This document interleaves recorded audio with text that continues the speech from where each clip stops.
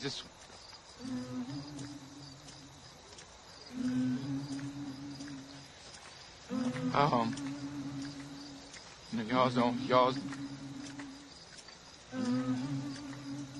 Y'all's the only family I got.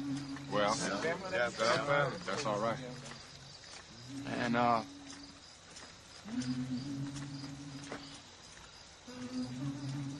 love the 54. All right.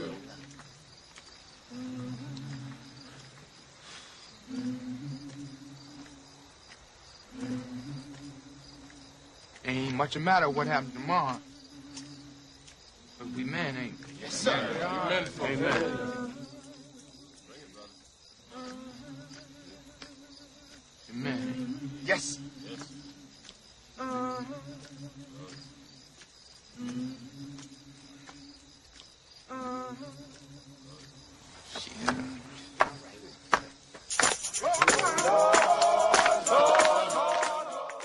Abraham Galloway has been compared to Malcolm X and James Bond.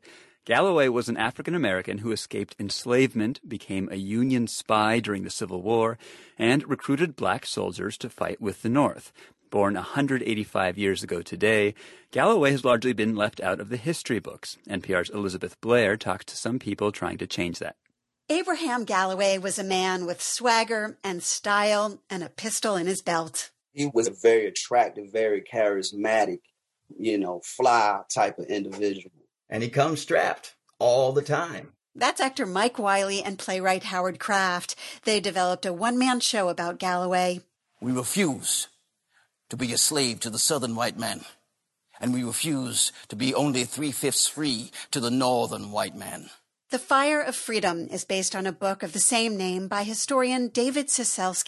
C.O.W.S. says when he was doing research for another book about maritime slavery, he kept coming across the name Abraham Galloway. And the stories were sort of so different than what I had been taught about slavery or the Civil War or the role of African Americans in the Civil War. Galloway was born in a North Carolina fishing village on the Cape Fear River.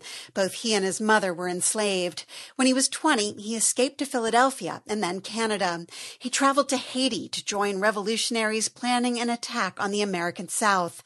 It never materialized.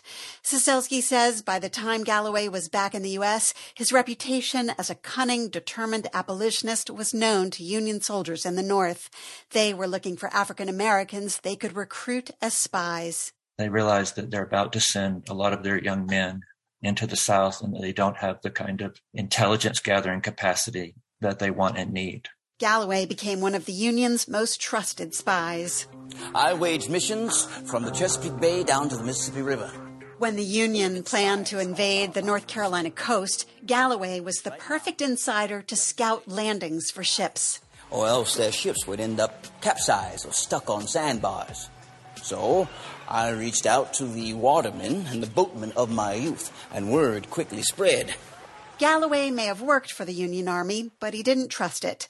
He was attached to a Union regiment in Vicksburg, Mississippi. Union soldiers were trying to dig a strategic canal. When they began to get sick and die from disease and exhaustion, they enlisted African Americans from nearby plantations. C.O.W.S. says they promised them protection in exchange for their labor. Then the Union abandoned them. Our people who were promised freedom, who watched friends and families die from toil and disease of digging that ditch, the Union left them to the cruelty of the Confederate soldiers, left them to die. Still, Galloway helped recruit thousands of black soldiers in and around New Bern, North Carolina. He was fearless, says C.O.W.S. He doesn't fit in the normal narrative of slavery or the Civil War, this swashbuckling figure that wouldn't take sass from Northerner, Southerner, black or white, Union or Confederate. And he didn't hesitate to use violence. A slave will not be free without much killing. There is no story in history or in scripture where an enslaved people talk their way out of bondage. You're talking about a guy who was definitely from the Malcolm X School of Self-Defense. Playwright Howard Kraft believes Galloway has been left out of the history books because the narrative has been mostly written and controlled by white people. Most folks don't know that 10% of the Union Army was African American. that, 40,000 African-American soldiers died in the Civil War, that 180,000 served. People don't know that history because you never see that. Kraft grew up in North Carolina. He says ever since he learned about this radical Union spy from his home state, he's been a fan. Heroes like that give you strength, especially in a moment where everything is being challenged, where just regular history is being called critical race theory, so they don't have to teach basic American history. I draw a great well of strength because nothing we're facing is analogous to what our ancestors have gone through, what Galloway went through. And Galloway didn't stop once the Civil War ended. In 1868, he became one of the first African Americans elected to the North Carolina State Senate. 2 years later, he died unexpectedly of an illness at age 33. One obituary called Galloway bold, brave, defiant, and patriotic. Some 6,000 people gathered in downtown Wilmington for his funeral. Elizabeth Blair, NPR News. Did you say you saw someone steal a police horse this week? I'll send you the video, Gus. I sent it to the firefighter. All-time classic. All-time. It might have topped when they pulled Reginald Barry out the car, Reginald Denny out the car. I mean, this was I'm going to send it to you. The brothers had his black power fist, and they're like, where did you get the police? They stole a... Come on. I'm wounded. I stole from the police. I'm wounded. I'm going to send it to you. I'm wounded. Gus, I just want to report that stealing stealing the horse was a false report. The guy who was videotaped, he actually owned that horse. And he was falsely accused of stealing a police horse and basically got his car spray painted saying, "Return the horse." Yeah. So that was a false report. I can't do it. We're going to start today with a focus on the ongoing fight against the spread of misinformation, a fight with real consequences for the health of Americans as the country passes 900,000 deaths from COVID-19. One of the latest flashpoints has been the controversy surrounding Joe Rogan and his wildly popular podcast, The Joe Rogan Experience, distributed by Spotify. The company has come under intense pressure to crack down on the spread of false information about COVID-19 on its platform, specifically on certain episodes of Rogan's podcast, where he and his guests have repeated numerous falsehoods about the virus, vaccines, and treatments. A number of artists and podcasters have added to the pressure, demanding that their content be removed from Spotify. In response, the company has said it will add a content advisory to any podcast that includes a discussion about COVID-19. Spotify has also been removing dozens of episodes of Rogan's podcast from the platform, more than 100 so far, according to some reports, although it isn't clear whether some are related to racist language. Of course, Rogan's podcast isn't the only one accused of spreading falsehoods, so we wondered whether podcasts should be a part of the larger conversation about fighting misinformation and disinformation online, one that's been focused largely on social media platforms so far, like Facebook. And we'll note here that Facebook's parent company, Meta, pays NPR to license NPR content. Amy Westervelt has been thinking about all this. She is an investigative journalist and the host of Rigged, a podcast that explores the history of disinformation in the U.S. Amy Westervelt, welcome. Thanks so much for joining us. Thanks for having me. Over the past 5 years, we've learned a lot about how easy it is for disinformation to spread on sites like Facebook and Twitter and YouTube. What role have podcasts or are podcasts playing in this? I mean, are they as responsible as those sites when it comes to spreading falsehoods? Because people don't tend to access them in quite the same way. But what do you think about this, since you've been looking at this? Yeah, I think they absolutely are. I think the only difference is the size of the audience, really. You have a smaller number of people are listening to podcasts than consuming, YouTube or going on social media, but they are a real breeding ground for disinformation. And I think that's partly because they are regulated in the exact same way that YouTube and social media are, which is to say not at all. TV and radio, have to abide by FCC guidelines and are somewhat overseen by that regulatory body. But podcasts like social media and YouTube are kind of a wild west where content is concerned. And, and there are a lot of them. I mean, it's estimated that there are more than 2 million podcasts. Mm-hmm. And, anybody with a microphone can produce content. So there's been a lot of talk on Capitol Hill about regulating social media, with most of the focus being on, Facebook and Twitter. Has that conversation extended to podcasts at all? And is that even possible? It really hasn't. And I really think it should. I actually feel like podcasts are somewhat unique in that they have this very close cousin in radio, right? So why would podcasts be regulated any differently than radio, particularly podcasts that purport to be informing the public in some fashion? Well, so what about this disclaimer? As we said earlier, Spotify says it's going to add a disclaimer to podcasts that specifically discuss COVID-19. Is there a precedent for this in your research? Does that indicate, is there a precedence for that? And is there any indication that labels like these make a difference? I would rather see something that's like, this is an opinion show. This information has not been vetted, or something like that, than limiting it to COVID. Because I'll tell you, my example of Joe Rogan and disinformation has mostly to do with climate change. He's been a long time regular repeat offender on climate denial, and was one of the people that started the rumor that, the West Coast fires a couple of years ago were, might have been started by environmentalists trying to prove a point about logging. So, again, he's really like a repeat offender on this stuff. And if someone were going on TV and regularly kind of whipping people into a frenzy, I feel like there might be more attention to it. And I'm glad that we're starting to see folks kind of realize the potential for that in the podcast space. And I would like to see the industry do something about it. I also think the government could very easily say, you know what, podcasts are going to be under FCC. There's zero reason that's in the public interest that I can think of why that hasn't happened. And, I guess that would mean that podcasters can't curse as much as we like to,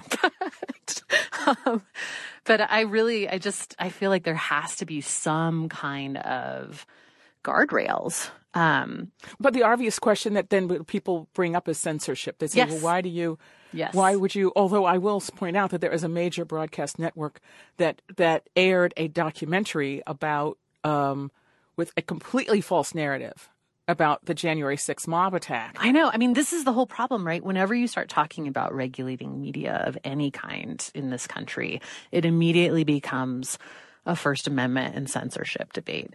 And I think, we need to have a conversation about where those lines are and what the First Amendment really does and doesn't cover. I mean, and so far the Supreme Court has said it covers lying as long as you believe the lie. So I don't know how, with that in place, we deal with disinformation, especially if it serves the interests of, people in power, people with money, all of these kinds of things.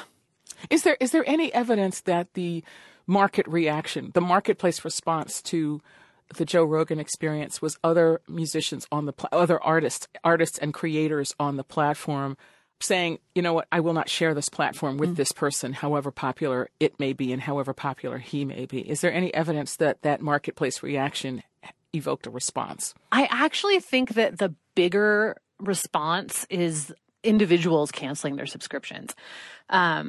But in the case of Spotify, what I found really interesting was that a couple days after the artists and creators started to do that, you saw multiple people saying, I'm going to cancel my Spotify subscription. And I'm still seeing that today. I was looking on the sort of boycott Spotify hashtag, and it seems to be mostly customers. And that seems like something that would prompt either Spotify or other platforms to really think twice about this, more so than fellow content creators, I think.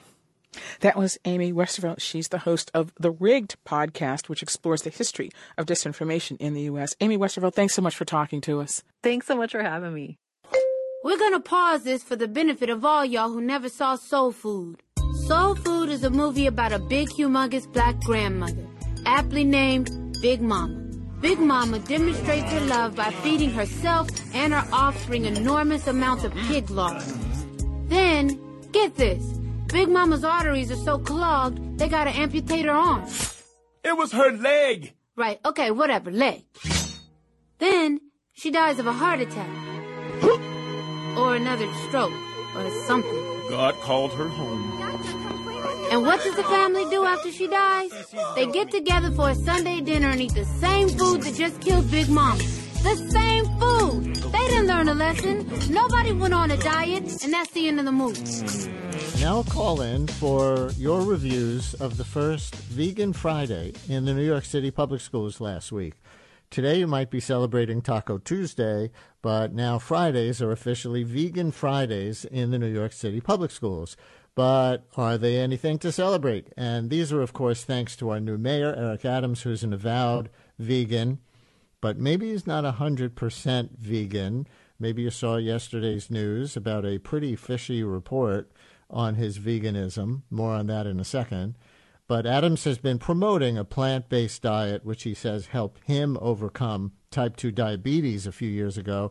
He even wrote a cookbook. Did you know that Eric Adams wrote a cookbook, a 224-page book on his plant-based diet that came out a couple of years ago? So what was on the menu for the first Vegan Friday last week? Well, according to reports, it depends.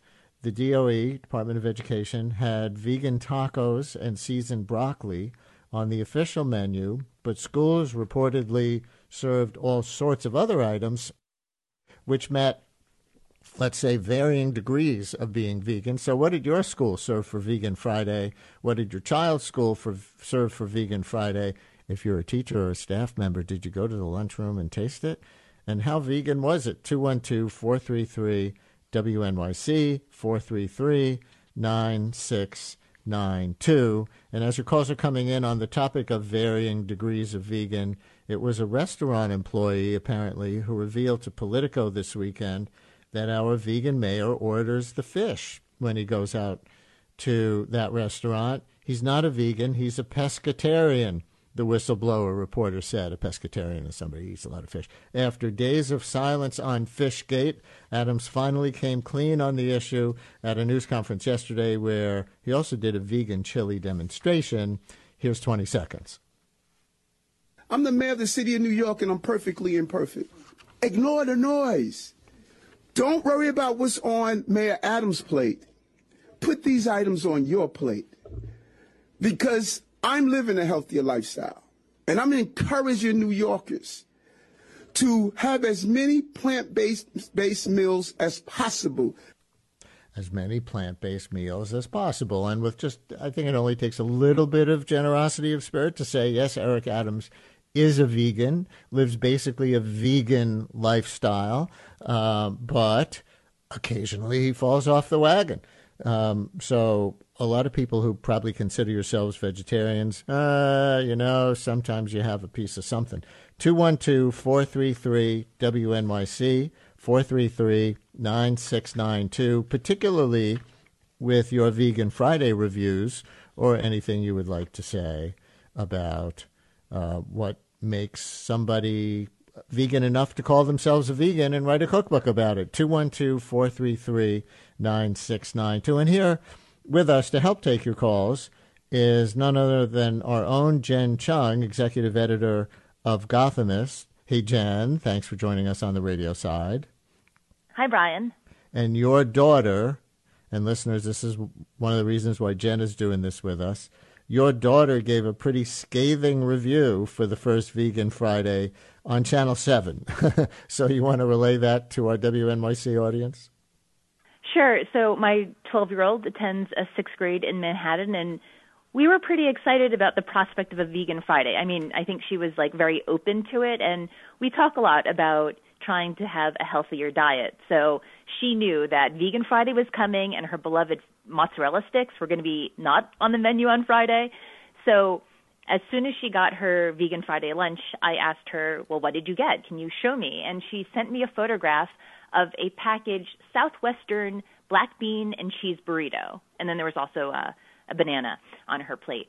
And she then inspected the ingredients, and it turned out the cheese was not vegan. It was a milk-based cheese, and that does not make it vegan. So I think she was also a little bit let down because I think she was excited about the prospect of having a vegan Friday lunch.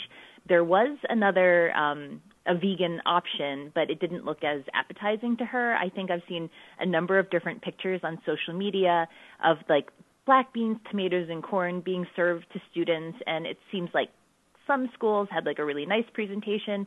I mean, think about what the Department of Education has to do. They have to feed like 930,000 kids every day, and like multiple meals, and have different options. So I totally understand that the rollout is going to take some time. But, you know, I think we can all get on board with what Mayor Adams is saying about trying to introduce more plant-based, you know, meals into our lives, be healthier, and have a more like conscious way of thinking about things. But, you know, my daughter was very amused that, you know, what was told to her as being like the first vegan Friday lunch was just vegetarian. LaTanya with a child in the school system, I think. LaTanya, you're on WNYC. Hi there. Hi. Just listen to you every day, so thank you. Thank you. I have two kids in this. Thanks. I have two kids in the same public school in Clinton Hill in Brooklyn, and I'm a vegetarian. They both mostly eat vegetarian meals, and both of my kids came home so upset. It was like chickpeas that were runny and green in the taco. And they were like, what was it? The water stained the table. It was pretty awful. And then their school sent a letter letting parents know that most of the kids do not eat lunch. And they needed to make sure that they sent their kids to school with lunch. And so I'm all for Vegan Fridays. I think it's great, but it has to be appetizing. And then I just worry about the kids who, you know, the lower income kids who rely on the school lunch to eat for the day. We have to keep on giving them, you know, an option that they will eat. And veganism does not have to be nasty. Yes. It doesn't have to be LaTanya, nasty. thank you. Thank you so much. And then I just worry about the kids who, you know, the lower income kids who rely on the school lunch to eat for the day. When this school year began, most families sent their children back into classrooms, but not all. Because of lingering COVID concerns, some parents and caregivers enrolled their kids in state or district-run virtual academies. For some low-income families, that decision has come with a consequence they weren't expecting. They're now being cut off from a federal program run by the USDA that helped put food on the table. NPR's Corey Turner explains. That program, called Pandemic EBT, has a terrible name, but to the families it's helped, it was a godsend. Joelle Barron is raising two kids on her own, ages 10 and 12, in Minnetonka, Minnesota. And she says when her kids were home last year, learning remotely, Pandemic EBT was crucial. It provided us a stability of actually being able to feed my kids throughout the whole month. The program began when most schools went virtual in 2020, and Congress and the USDA had a problem: how to reach the millions of kids who depend on free or low-cost meals at school. Their solution? Pandemic EBT, which put the value of those missed meals onto a debit card. Families could then use that card to buy groceries themselves. Barron says it was great until the beginning of this school year, when she decided, in spite of her district's safety efforts, it did not make me feel safe enough to allow my child to go back to school because they were not able to get vaccinated. Barron's daughter also struggles with asthma. So Barron enrolled her kids in their district's virtual academy. But she didn't know that these all-day virtual schools don't qualify for Pandemic EBT. The USDA tells NPR Pandemic EBT was meant to help families whose kids miss school meals because of COVID. But many of these virtual academies have never provided meals. Anti-hunger advocates say these kids are missing meals because if it weren't for COVID, they'd be back in brick-and-mortar schools. This isn't a choice that they're going to virtual academies. They're doing it because they fear for their safety. Rachel Cooper with the nonprofit think tank Every Texan says USDA's position is forcing parents and caregivers to choose between that sense of safety and making sure their kids can eat. Now the most vulnerable kids living in the most vulnerable homes are having to make those decisions, and they're falling into this legal gray zone. Several anti-hunger advocates say USDA is not ill-intentioned here. It's just applying old rules to constantly changing problems. There's no playbook. Lisa Davis is Senior VP of Share Our Strength's No Kid Hungry campaign. And people are trying to figure out what different things mean as they go along, and sometimes they're making the wrong call. And I think this is an example of the wrong call. Joelle Barron worries policymakers don't know what families like hers are now going through. I guess people who are wealthy and well off do not understand the look in your child's eyes when they do not have anything to eat. When asked if her kids would be learning remotely without the pandemic, Barron was quick to answer, of course not. School was a joy for them. Corey Turner, NPR News. As your body grows bigger, your mind must flower. It's great to learn, 'cause knowledge is power. It's Schoolhouse Rockin', the chip on the block, on your favorite Schoolhouse Rock. In Oakland, California, where protests are continuing over a proposal by the Oakland Unified School District to close and merge over a dozen schools. Critics say the move would disproportionately affect Black and Latinx students in low-income areas of Oakland. Tonight, the Oakland School Board plans to vote on the closures after nearly 2,000 people logged on to the Oakland Unified School District School Board meeting to give public comment about the closures, including parents, teachers, and students. We're joined now by Moses Omalade. He's a community schools manager at Westlake Middle School in Oakland, part of a group of educators on hunger strike protesting the proposed school closures. Thank you so much for joining us. I am sure you are weak. This is day 8 of the strike. You began on the first day of Black History Month. First, how are you feeling and why are you doing this? Well, thank you for having me, Amy. And before I get in, I would like to invite my ancestors, Yoruba people. I'd love to invite the ancestors of the land that I stand on, the Ohlone land, as well as the ancestors of the land you stand on, the Lenape land. How am I feeling? I'm feeling charged by my community. I'm feeling obviously weak in the body, but the spirit is strong. I'm feeling leveraged to push back against systemic racism that's happening in our communities.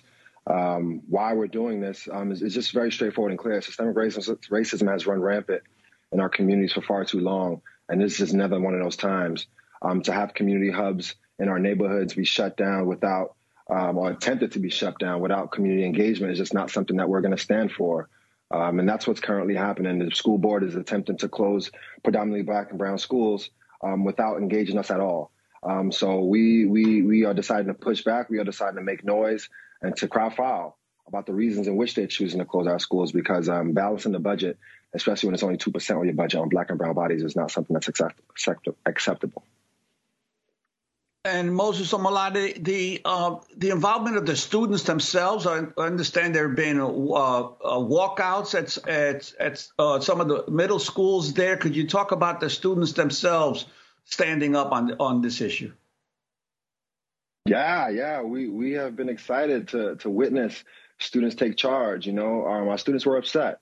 As you can imagine, during a global pandemic, to be sorting through mental health issues, to be struggling already, and then to be told that your school will be taken away from you, to be told that relationships will be severed, to be told that little siblings you expected to go to your school will no longer go, that you don't have an opportunity to go to the school you desire to. They were upset. So it was very exciting to see them charged up and willing to head into the streets, to let the district know that they won't sit silently by, to take charge and command of their own lives, which is something we've been constantly trying to teach them. And we are teaching young folks that you are allowed to push back on things that you feel are not right. Just want to say something. You know this struggle well. You were involved in one in New Brunswick, New Jersey. For me, well, no. I was talking San Francisco to Juan. State University. I was just talking to Juan Gonzalez in New Brunswick, New Jersey. It sounds eerily similar, Juan. Yes, that was a major school downtown that was being closed by the big hospital chain, a school that was 94% Latino, and they wanted to expand, so they just closed down the school with despite hundreds of parents and students protesting. So, and this has been happening. It happened in New York City when under Bloomberg 25 schools were closed. It happened in Chicago under Rahm Emanuel. So it's been a process in all these major cities now of this. What is the argument that the Oakland school board says why they have to close these schools? It's a laughable one, and one that I was really glad to witness. They proposed it at the board meeting. They were on full display and showed these magic numbers and gave reasons that were antiquated as to why they want to close our schools, which were that our schools are under-enrolled, and as we know, and they don't speak about, is that a lot of our students are going to the charter schools that they've allowed to be here, but also gentrification is impacting our communities. But small schools is something that all affluent neighborhoods aspire to have. So why do we not deserve small schools? And the other reason was to save money for them, which was about $14 million, which only equates to about 2% of their budget. There are about many other options they can choose as to how to save this money versus using Black and brown bodies and taking away community hubs that have been in our communities for over 150 years. At the stroke of a pen or at the click of a Zoom button. Moses Omalade, the vote is tonight. I mean, it is astounding that 2,000 people logged into the school board meeting. What exactly is being voted on? Just simply whether the schools will close? They're voting on school closure and mergers. And what that means is they've chosen that certain schools they would like to merge and put them together. And then the year after that, they'll dissolve and become one school. So that will be voted on tonight, and chances are we are very clear that what they're going to do is the divide and conquer tactic, which they've used for a long time, take some schools off that list so those schools will quiet down and allow the others to close. But right now, we're not stopping. This movement is no school closures at all and no mergers at all. So Sanche and I will be on this until they decide to inject some humanity into the process by which they choose to close schools and engage with our community about these choices. And what's your assessment of the political leadership of Oakland in the face of this? Are they 100% behind this, or can they be moved to pressure the school board? They can be moved. I mean, I think anyone can be moved. We're humans. At the end of the day, it's been laughable, their approach so far. They have not come out to see us. Gavin Newsom hasn't come out to see us, and we've demanded that many times over. We've asked Tony Thurmond to come out. We've asked the board to come and speak with us. And the mayor has come out and said, yes, they deserve to close these schools, Mayor Libby Schaaf, and has yet to actually provide proper reasoning. We have no numbers. Anyone looking at these numbers will kind of laugh at it. So leadership in Oakland, in the state of California, have been laughable so far. But we, have open hearts and love and desire to meet and sit with them and break bread with them, ideally someday, and talk about the reasons why our communities need to stay open. We want to thank you so much for being with us, and we'll report tomorrow on what happens in the school board vote tonight, which I believe is 6 o'clock Pacific time, 9 o'clock our time on the East Coast. Moses Omalade is a community schools manager at Westlake Middle School, part of a group of educators on hunger strike protesting the Oakland Unified School District's proposal to close or merge over a dozen schools. This is day 8 of the strike.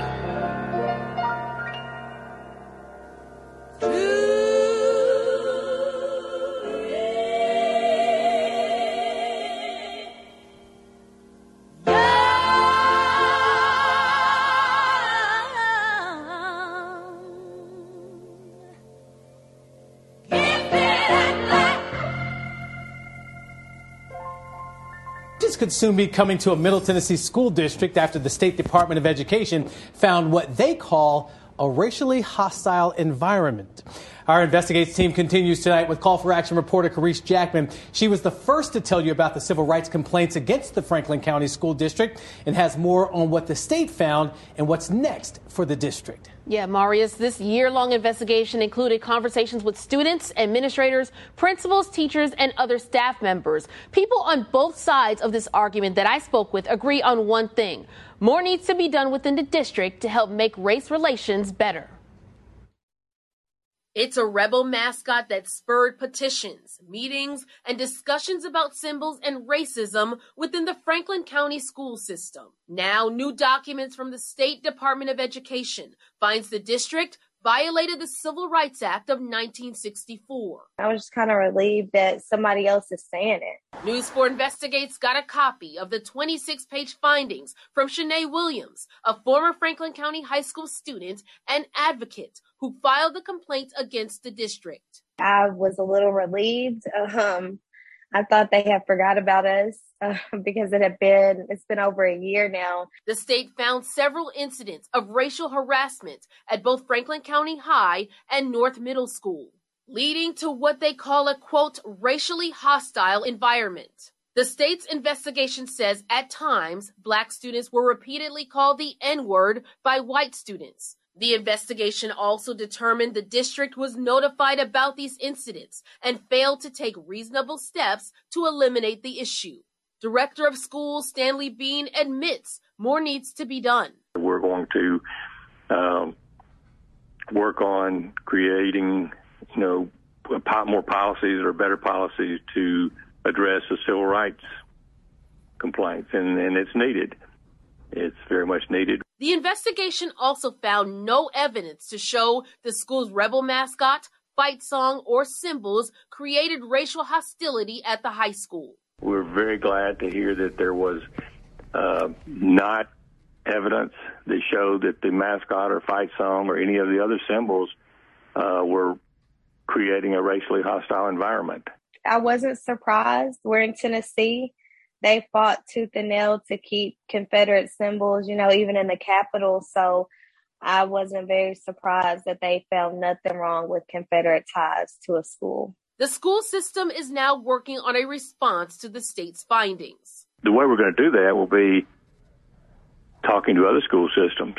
What do they have in place to investigate Title VI complaints, civil rights complaints, and get more information to develop our own policies. As for Williams, she says the state's investigation shows progress. At this time, we do have a small win. I feel like with the progression that we've made, I feel like we've got to keep it hot, but we've got to be represented. Now, the state's documents also say that if neither party submits an appeal within 15 days, the state will contact the district to discuss developing a resolution agreement. Tracy. Oh, when you're, yes, when you're,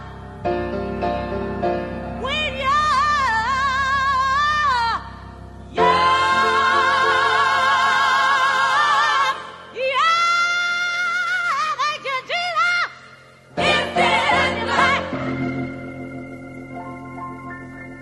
New for you right now, a high school basketball team from Colchester's under fire after several of their fans allegedly yelled racist remarks to their opponents. Now, this happened on Saturday night as Bacon Academy faced Ledyard in girls basketball. And tonight, some of the students targeted are now speaking out. Channel 3 Eyewitness News reporter Christian Colon is joining us from Colchester with more on what we're learning. Christian.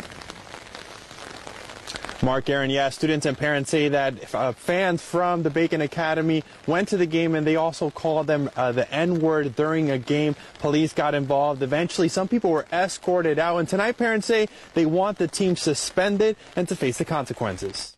It was a Saturday night girls basketball game, Ledyard High School versus Bacon Academy. As time ran out, the commotion reportedly escalated. She was crying and she was trying to tell me something, but I didn't understand her. Nicole Walker, a senior player at Ledyard, told her mom that people visiting with Bacon Academy yelled the N-word at her team.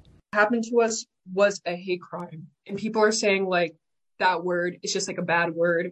It's not just that. It's literally a word that put Black people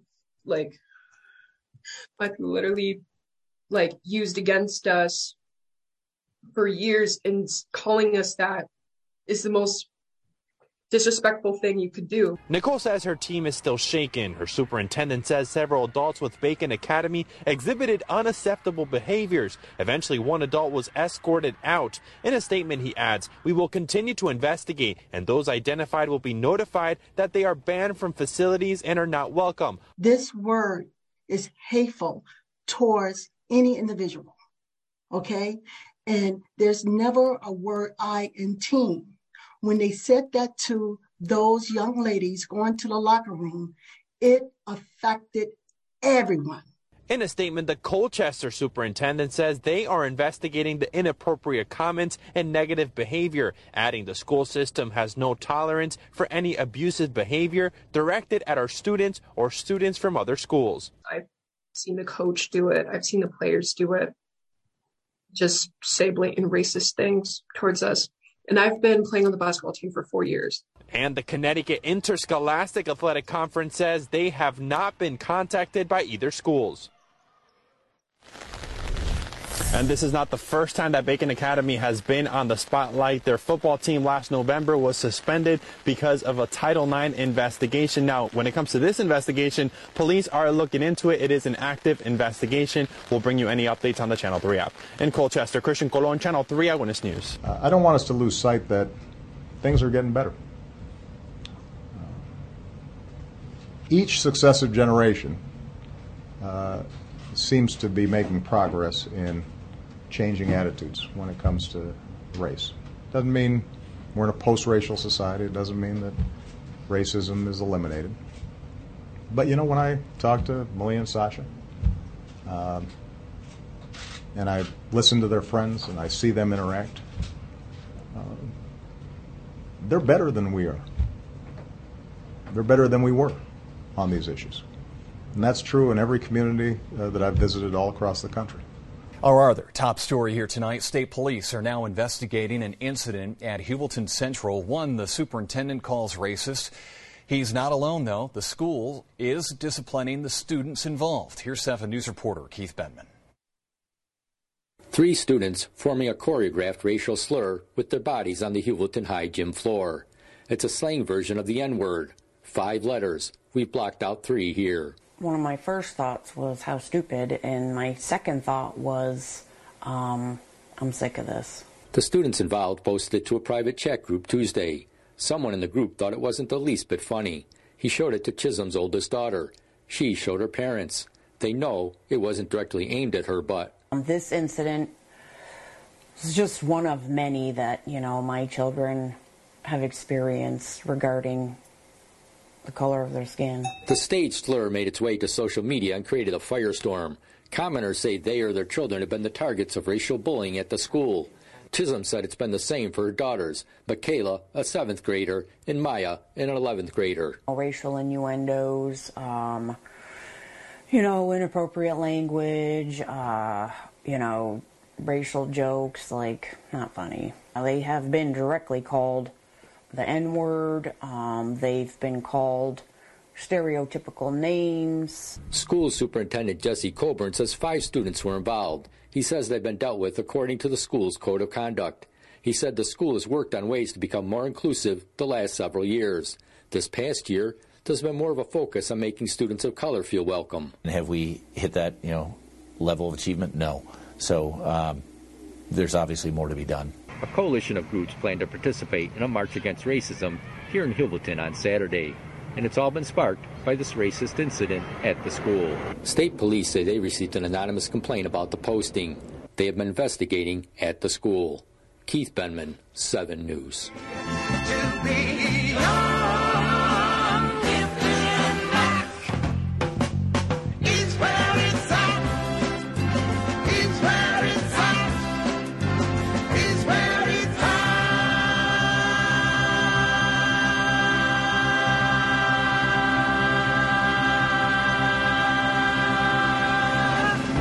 Classes were called off at Atlanta's Spelman College today after that school received its 3rd bomb threat. This was the first time, though, that Spelman stopped students from actually going to class. It comes on the same day the Southern Poverty Law Center held a panel to discuss what it calls abhorrent acts of hate. More than a dozen similar threats have been made against other historically black colleges and universities in recent weeks. Michelle Asha Cooper is Deputy Assistant Secretary for Higher Education Programs at the Federal Department of Education. She was on the SPLC panel today, and we spoke earlier. I asked her about the federal perspective on the recent threats. The threats are now ongoing for the last month. The first threat came in on January 3rd, and then we continued to have threats, a few more throughout the month of January. And then on the first day of Black History Month, which was February 1st, we saw many colleges received these bomb threats. And now today here we hear about what happened at Spelman College. And, as we've said before, this interruption to learning is unacceptable. And we think that these are actions that are being done to incite fear and to intimidate. And for our part here at the Department of Education, we do not condone these actions. We actually condemn them. And we will continue to do everything that we can to work with the Department of Homeland Security, the Departments of Justice, and FBI to make sure that those involved are brought to justice and that the college leaders can continue to do what they desire to do and what they do best, which is educate their students and serve their community. And when you say continue to do everything that you can, what can the U.S. Department of Education do in light of this? Yeah, well, what we're doing is partnering with those agencies that are most adept at dealing with these kinds of security threats, and that is the Department of Homeland Security and the FBI. And so we will continue to work closely with them. Back in January, when these instances first came to light, Secretary of Education, Secretary Miguel Cardona, and Secretary Mayorkas from the Department of Homeland Security hosted a briefing with HBCU presidents. And during that briefing, they shared information on grant programs, training resources, and other tools that are available to HBCUs to strengthen campus safety and security. They also talked about what is going on in terms of the FBI's work to make sure that these investigations are being given the highest priority. From those discussions and your position, do you have any insight on who they believe may be issuing these threats?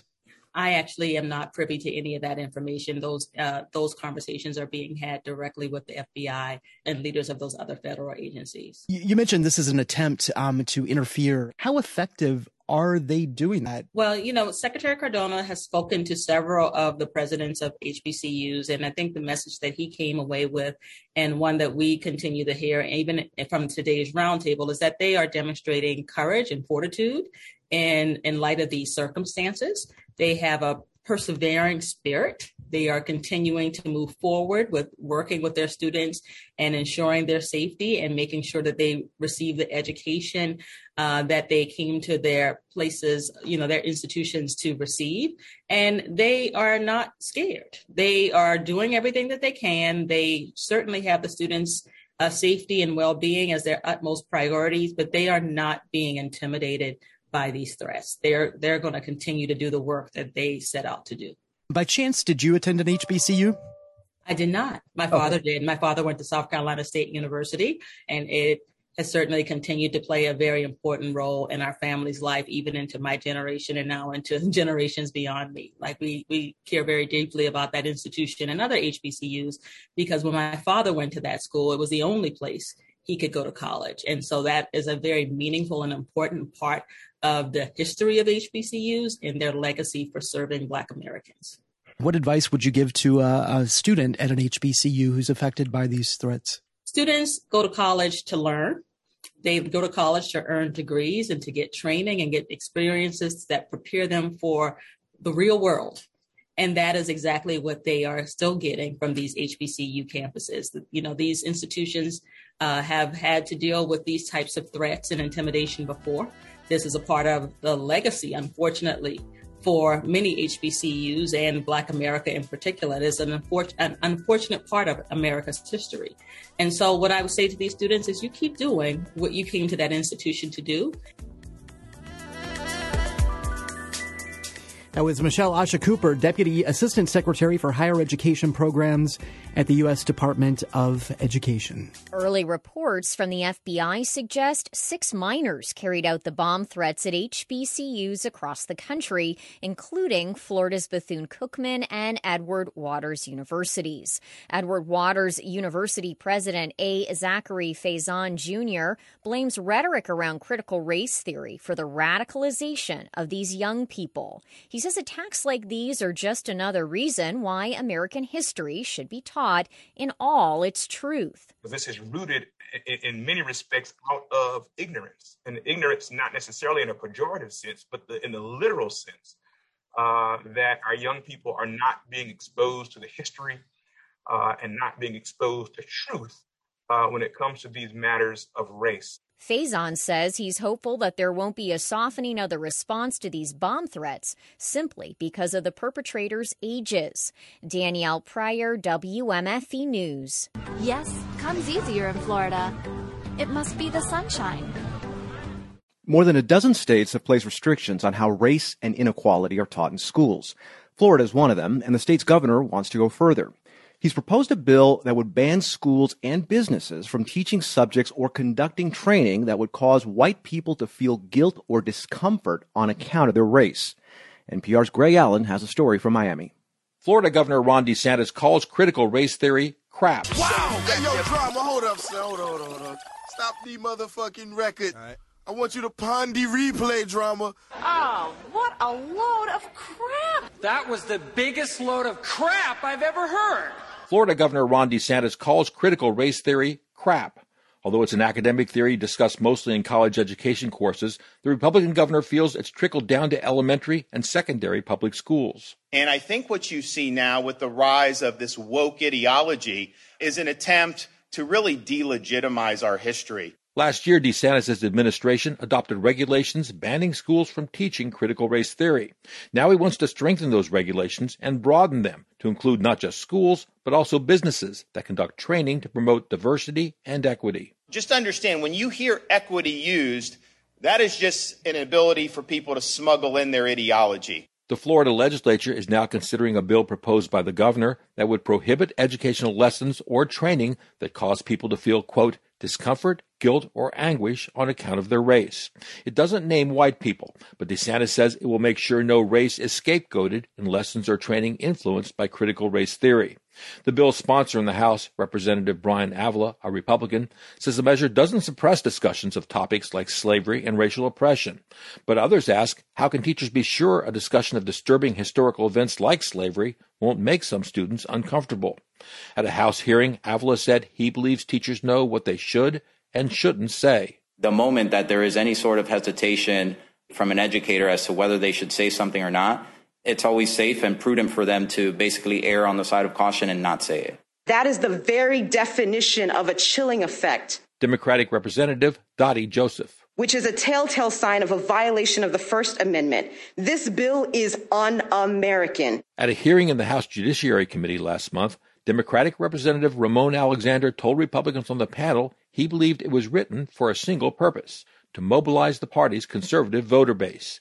That drew a rebuke from the chair, Republican Representative Aaron Grahl. Representative Alexander, if you can keep your comments to the bill and not direct it to the motivations of the members that are on the committee in either party, please. Yes, Madam Chair, but I think the motivations is the reason why we're having the bill. Republicans say the regulations and proposed law aimed at banning critical race theory don't stop the teaching of historical facts. But Michael Butler, a history professor at Flagler College, says that's already happened. Last month, Butler was set to lead a seminar for public school teachers on the history of the civil rights movement that was abruptly canceled. Osceola County's school district said it needed to review the materials in light of current concerns about critical race theory. Butler is angry. I teach historical truth. I know what critical race theory is. And what I was teaching was absolutely in no way, shape, or form critical race theory. Osceola County School District says it remains committed to teaching, quote, the facts and realities of the history of our country. But in the meantime, Butler says, teachers, especially history teachers, are afraid. I've had several teachers reach out to me and ask, how are we supposed to teach African American history during Black History Month? And I think that's a valid concern. It's a discussion playing out in Florida and across the country. A measure similar to that nearing adoption in Florida has sparked a federal lawsuit in Oklahoma, filed on behalf of students and teachers who say it violates their freedom of speech. Greg Allen, NPR News, Miami. White supremacy is the sickness. It's official. 2 years ago, this February, COVID-19 came to Massachusetts. It feels like a lifetime ago, and at the same time, like yesterday. Then there was only one case confirmed in the state, a UMass student who had traveled to Wuhan, China. Scientists had pinpointed Wuhan as the site where the global spread began, but they still didn't have many answers about how the mysterious virus worked. The virus was spreading even as our former president said it was nothing to worry about. And while fear and the byproduct of that fear, blame, was on the rise across the nation. It didn't take long before Asian Americans were the targets of xenophobic attacks, victims of public rants to take that virus back to China, while Asian school children were shunned and taunted. Customers stayed away from Asian-owned and operated businesses, which quickly lost significant revenue. In Boston and Quincy, both home to large Asian communities, those businesses estimated a 50 to 70% drop in customers. During what was also the start of the Lunar New Year, an annual celebration that typically attracts extra tourists for the dining and feasting. Proprietors felt helpless to combat the racist rhetoric and misinformation. Michelle Wu, then a Boston city councilor, pushed back, saying, "We know there's no more likelihood of someone coming into contact with coronavirus in Chinatown than any other community in the state." Wu worked with Nina Liang of the Quincy City Council to help organize a dim sum brunch in Boston's Chinatown. Liang, the first and just elected Chinese-American president of the Quincy Council, told reporters, "Being racist is not the way." The 400 guests crowded into the venerable China Pearl restaurant for the event were early supporters of a burgeoning vocal movement against Asian hate. In the 2 years since the first COVID February, I've watched the response to the virus become racialized, with both targeted as well as indiscriminate assaults on Asian Americans. In March of last year, the murders at 2 Atlanta spas left several Asians dead. A month later, a brutal attack on Yao Pan Ma in New York's East Harlem got national attention. The 62-year-old suffered extensive injuries after being bashed in the head from behind. He remained hospitalized until he died last year on December 31st. Police marked his death a homicide. Given both the country's ongoing struggle with racial tension and the charged context of everything having to do with COVID, I was not surprised when Michelle Wu, a Taiwanese immigrant and now the first Asian mayor of Boston, ticked off bigoted comments aimed at her, like the one stating that Communist Wu needs to go back to China, or one complaining about another Oriental in a government position. Yao Pan Ma was attacked in April 2021, the same month that Congress, by a vote of 94-1, approved legislation to protect Asian American and Pacific Islanders against hate crimes. Pan Ma's attacker goes to court this week. 900,000 Americans have died from the coronavirus pandemic, but the most virulent mutation is still racism. Callie Crossley, GBH, Boston's local NPR.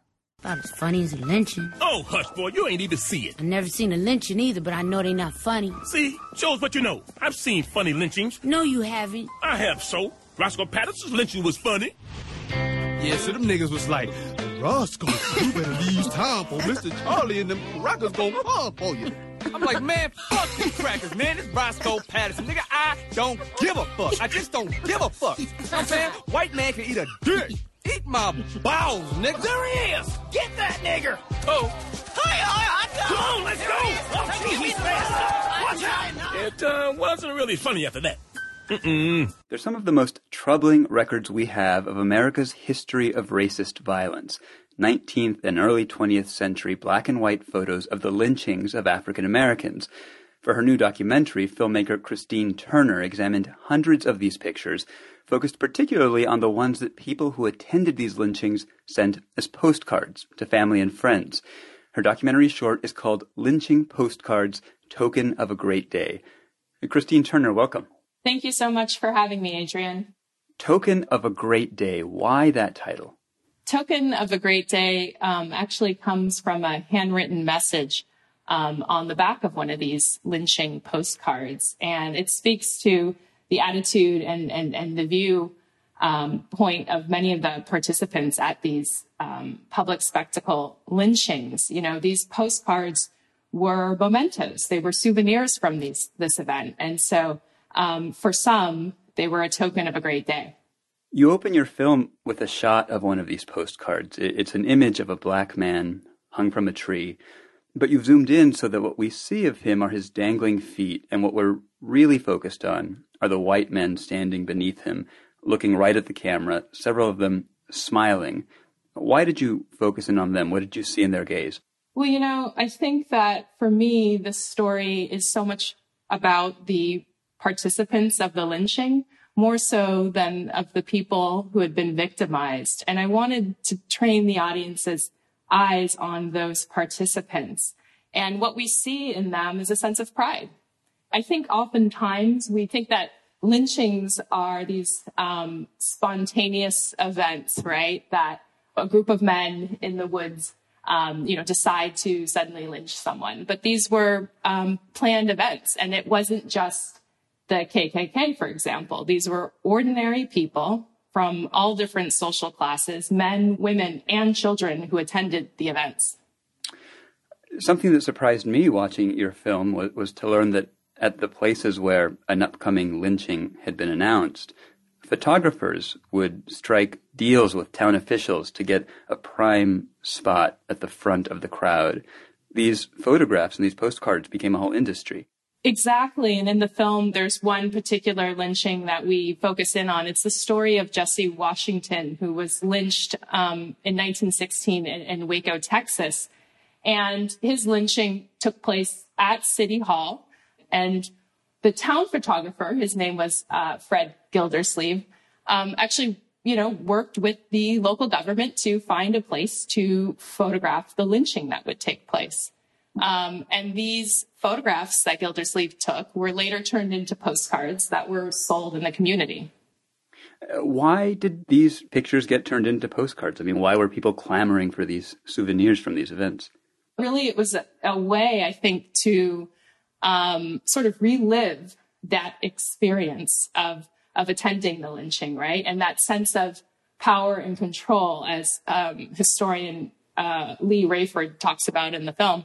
And it was also a way to disseminate that experience and to share that experience with friends and family. And in one postcard that is featured in the film, in the message on the back, the young man is writing to his parents and he says, "This is the barbecue that we had last night." And I think, in a way, these messages on the back are just as chilling as the images on the front. These postcards were clearly a celebration of white supremacy, right? But at some point, they did become a tool for people who decided to do something about lynching, to launch anti-lynching campaigns. How did these postcards become the tool that these activists used?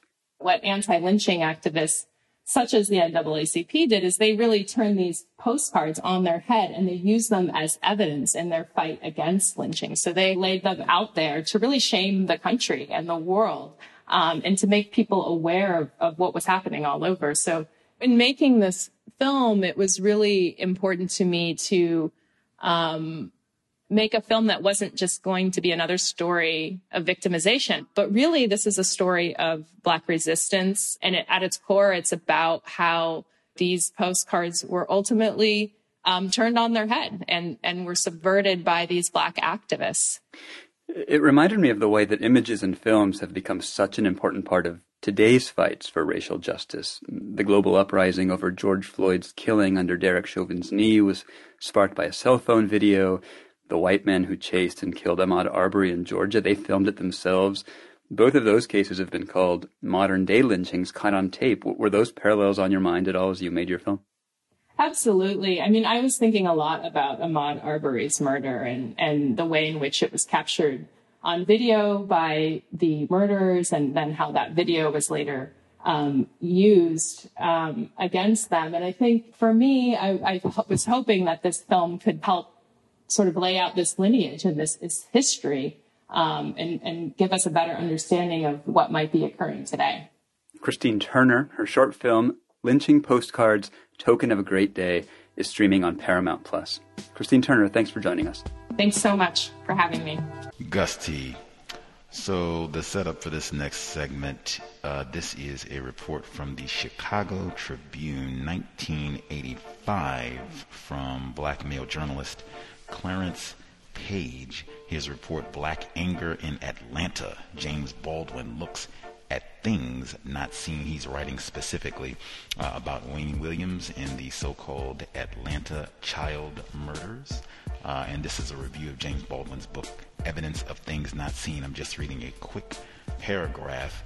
Mr. Page writes, Lord, the New South, do not come down here looking for it, Baldwin wrote bitterly, describing how whites flee the city too busy to hate every evening by way of the bristling system of freeways known as Ring Around the Congo, or by means of the Rapid Transit System, MARTA, which translates as Moving Africans Rapidly Through Atlanta.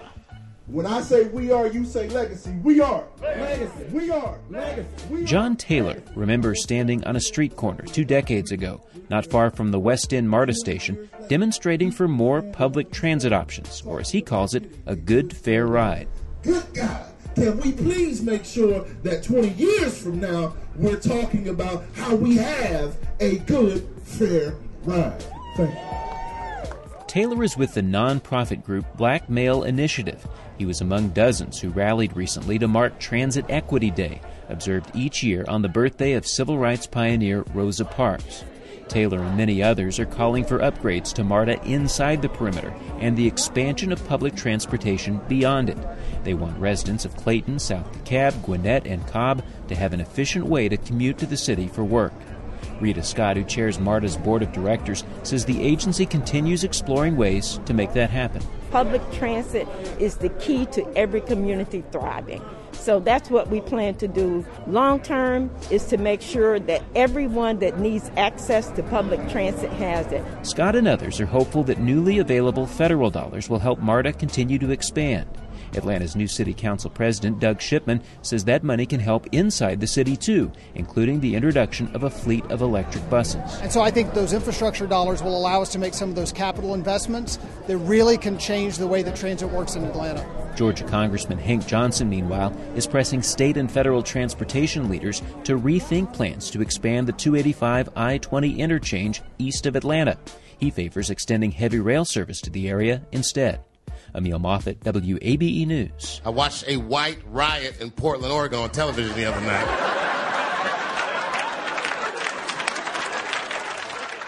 News for Nashville. I called him the N-word. I ain't gonna lie. An elected official in Sumner County admits to calling his next-door neighbors a racial slur on camera. And now his biracial neighbor says he should step down from office. Our chief investigative reporter Jeremy Finley obtained this video. And Jeremy, you got this video even though the city won't release it. Well, that's right. So a source provided it to us. Then we tracked down the alderman's next-door neighbor. She claims she heard the alderman call her and her husband the N-word following a dispute over her dogs. But she says she's astonished the alderman actually admitted it on camera. So I tried to chill and just, gather myself. That's Portland Alderman Thomas Dillard on body camera video. Police are here because of his ongoing dispute with next-door neighbors Kelly Campos and her husband. Campos says she remembers what Dillard called them before police arrived. He was like, y'all, the N-words, called us N-words twice. Campos says she was so disturbed, she wondered if she'd heard the alderman correctly. I was like, did he really just say that? She had no idea that he admitted to it on camera. Listen. So I called him the N-word. I ain't gonna lie. I want him to come out in that road. The alderman even realizes that he's being recorded.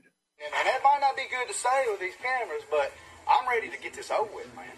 News 4 Investigates showed Campos the video. What do you think? It still makes me a little upset. He shouldn't be an official person if he's going to start calling people the N-word. Alderman, this is Jeremy Finley again. News 4 Investigates repeatedly called and texted Dillard. He did respond to us by text, writing, "I appreciate your interest in this story. Portland is a wonderful place to live," and then directed all of our questions to his attorney, which means he didn't explain why he admitted this. So I called him the N-word. I ain't gonna lie. Because I don't even like other people saying that word. So, not even the people of my skin color. I don't like that word at all. Jeremy, we know the alderman holds this post until 2024. So what is the mayor of Portland saying about this tonight? Well, Tracy, I repeatedly called him for comment. He did not return our calls, nor did Dillard's attorney. Now, we did request the full body camera footage of this incident and the incident report itself. But the city attorney says it's now part of a criminal case and can't be released because the neighbor, Kelly Campos, is charged with a misdemeanor accused of allowing her dogs to run loose. But Campos says she also called police that day, claiming that Dillard threatened to kill the dogs. Again, those records were not released to us, but we will eventually obtain them, and we will follow back with what they show. Marius. Jeremy, thank you so much. And I'ma die with my eyes open. The watcher, the watcher, the watcher, the watcher, the watcher, the watcher. I know you got your eyes on me. I feel you watching me. But it ain't hard to see that you can't see me. You try, but what you think you saw ain't what you thought you saw. You better off not looking at all. Same as before. People I used to know just don't know me no more. But everywhere that I go, I got people I know who got people they know. So I suggest you lay low.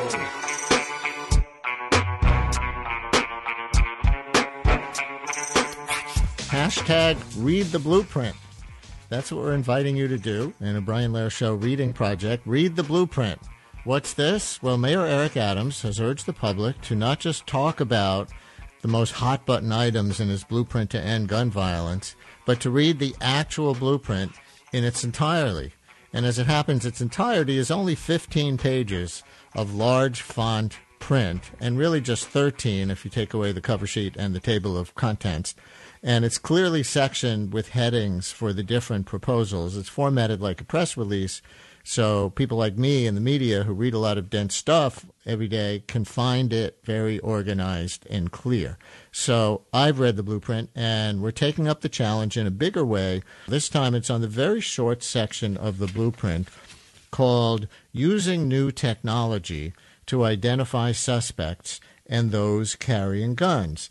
It says, it's just 2 sentences, it says, NYPD will explore the responsible use of new technologies and software to identify dangerous individuals and those carrying weapons. This technology will not be the sole means to make arrests, but as another tool as part of larger case-building efforts. That's from the blueprint. And here's Mayor Adams on this show last Friday on a major part of that. He does not like metal detectors at schools. Interesting that he was sort of what some people might call to the left of Mayor de Blasio on that, with the crime and gun shooting, the guns and shooting spike last year. De Blasio reinstituted some metal detector programs at high schools that had been taken down. But Eric Adams thinks they're demeaning and create an atmosphere of suspicion rather than encouragement at school. So he said this on last Friday's show. You know, technology must match public safety within the civil liberties that we have. And there is amazing technology out there right now that's not as intrusive, such as the searching people when they walk in schools. Some of those are really intimidating devices that you see. They're nondescript technologies that are available that would allow you to determine based on mass and other specifics. So Mayor Adams here on Friday, interesting, but it's the other part of his technology proposal that's the most controversial, using facial recognition technology to identify people suspected of carrying illegal guns. Here's the mayor on that at a press briefing on January 24th. We will also move forward on using the latest in technology to identify problems, follow up on leads, and collect evidence. From facial recognition technology to new tools that can spot those carrying weapons, we will use every available method to keep our people safe. The mayor last month. Now, an article about this on Politico reminds us that there have been at least 6 lawsuits against the NYPD's use of facial recognition technology already, pre-Eric Adams, and there have been documented instances of it leading to wrongful arrests, at least in other cities. A number of cities have banned its use altogether. New York has not. The NYPD says it's been effectively and legally used here to solve murders, rapes, and other crimes. So let's have that conversation. Our guest for this is a critic of facial recognition technology who was quoted in the Politico piece and who's been on the show before, Albert Fox Kahn, founder of the group known as C.O.W.S, the Surveillance Technology Oversight Project. His bio page says he is also a practitioner in residence at the NYU Law School Information Law Institute and a fellow at the Yale Law School Information Society Project, and that he started C.O.W.S, the Surveillance Technology Oversight Project, with the belief that local surveillance is an unprecedented threat to public safety, equity, and democracy. Albert, thanks for coming on. Welcome back to WNYC. Thank you for having me back, Brian. So in addition to the clip of Adams that we played, the mayor is also quoted saying last month, if you're on Facebook, Instagram, Twitter, the police looking for illegal weapon suspects can see who you are without violating the rights of people, unquote. So what's wrong with that, in your opinion, if they're trying to get illegal guns off the street? Well, I think it's the same theme that we heard from Professor Butler in the last segment. We hear this promise that, technology will give us a kinder, gentler digital stop and frisk. It'll give us a magical way to use facial recognition to find people with guns and to spare those who are innocent. But the reality is this technology is biased, it's error prone, it's invasive. And when it does work, it can be used to systematically target communities that have long been in the crosshairs of NYPD surveillance, whether it's political protesters, whether it's Muslim New Yorkers, or whether it's Black-led movements such as the facial recognition surveillance of BLM groups. So this is just too powerful to be allowed to be used. The Politico article cited two cases from Detroit of the wrong people being arrested using the same software the NYPD uses, but the NYPD says it has solved many rapes and murders and other crimes. Convicted rapists. So is that the balance of risks and benefits as we know them? Many rapes and murders solved and just 2 wrongful arrests? Or would you argue there have been more than that? Well, we can't have oversight by press release because we want to know what the data is. We've actually demanded under New York's public record law to know what is the NYPD's data on whether this tool works, whether it's effective, whether it is biased against Black and brown New Yorkers. And they have said under oath, I'm quoting verbatim, the department does not have records relating to the accuracy and bias of the department's facial recognition. So they're saying under oath in court, they don't know if this works. They don't know if it's biased. They don't know if it's replicating the exact same abuses of stop and frisk, which is what many of the researchers believe. And they're just going out there and pointing to these wild claims and then never actually providing the data to back it up. Interesting. And on bias, one of the limitations of the technology that's been reported is that it tends to be worse at recognizing one individual from another if they're very old, very young, or have darker as opposed to lighter skin. Black, destitute of light, devoid of color, enveloped in darkness, hence utterly dismal or gloomy, as the future looked black. So in a racial justice context specifically, the technology is racist and reinforces human biases that already exist in people towards seeing darker-skinned folks as criminally suspect. But how much has this been documented, and can the technology not be improved in that respect? Well, there's been amazing work. I'm thinking of Joy Buolamwini, the founder of the Algorithmic Justice League, has done a great amount of work in documenting the systematic bias against Black women with this technology. But let's say we got this technology to work, even if it was completely technically unbiased, it's still being used by a biased and racist police force. And we know that if you have a facial recognition match for a white individual, it will be treated with much more skepticism than if it's a Black suspect. We see people constantly getting this extra layer of discretion, extra layer of deference, extra privilege every time they interact with law enforcement if they are white, and that will continue to happen with police technology like facial recognition. So and I think the work of Ruha Benjamin, the Princeton professor, has been really exemplary in showing how even a technically neutral system replicates the bias of the community in which it's used. Albert, it looks to me like policy is all over the place on facial recognition, depending on where you are. The article says, the article on Politico says London is rolling out a very broad facial recognition surveillance program to catch criminals, which the article compares to China's surveillance state, which we did a whole really scary segment on last week in conjunction with the beginning of the Olympics, or the other day. On the other end, cities including San Francisco and Seattle have banned its use for law enforcement altogether. I guess New York is somewhere in the middle with certain limits on its use, but it can be used. So can you give us an overview of the landscape of how it is being used today? Of course. And I think that China is often held up as being this sort of worst case scenario of how the surveillance state can grow. But the truth is that when you look at the number of cameras in New York, when you look at the systems that are being used, New York looks a lot closer to Beijing than to a lot of, cities around Europe with actual privacy protection. So here in New York, but not to overstate, unless you think it's not overstating, New York is not using it in the same oppressive ways as China is, or would you argue that it is?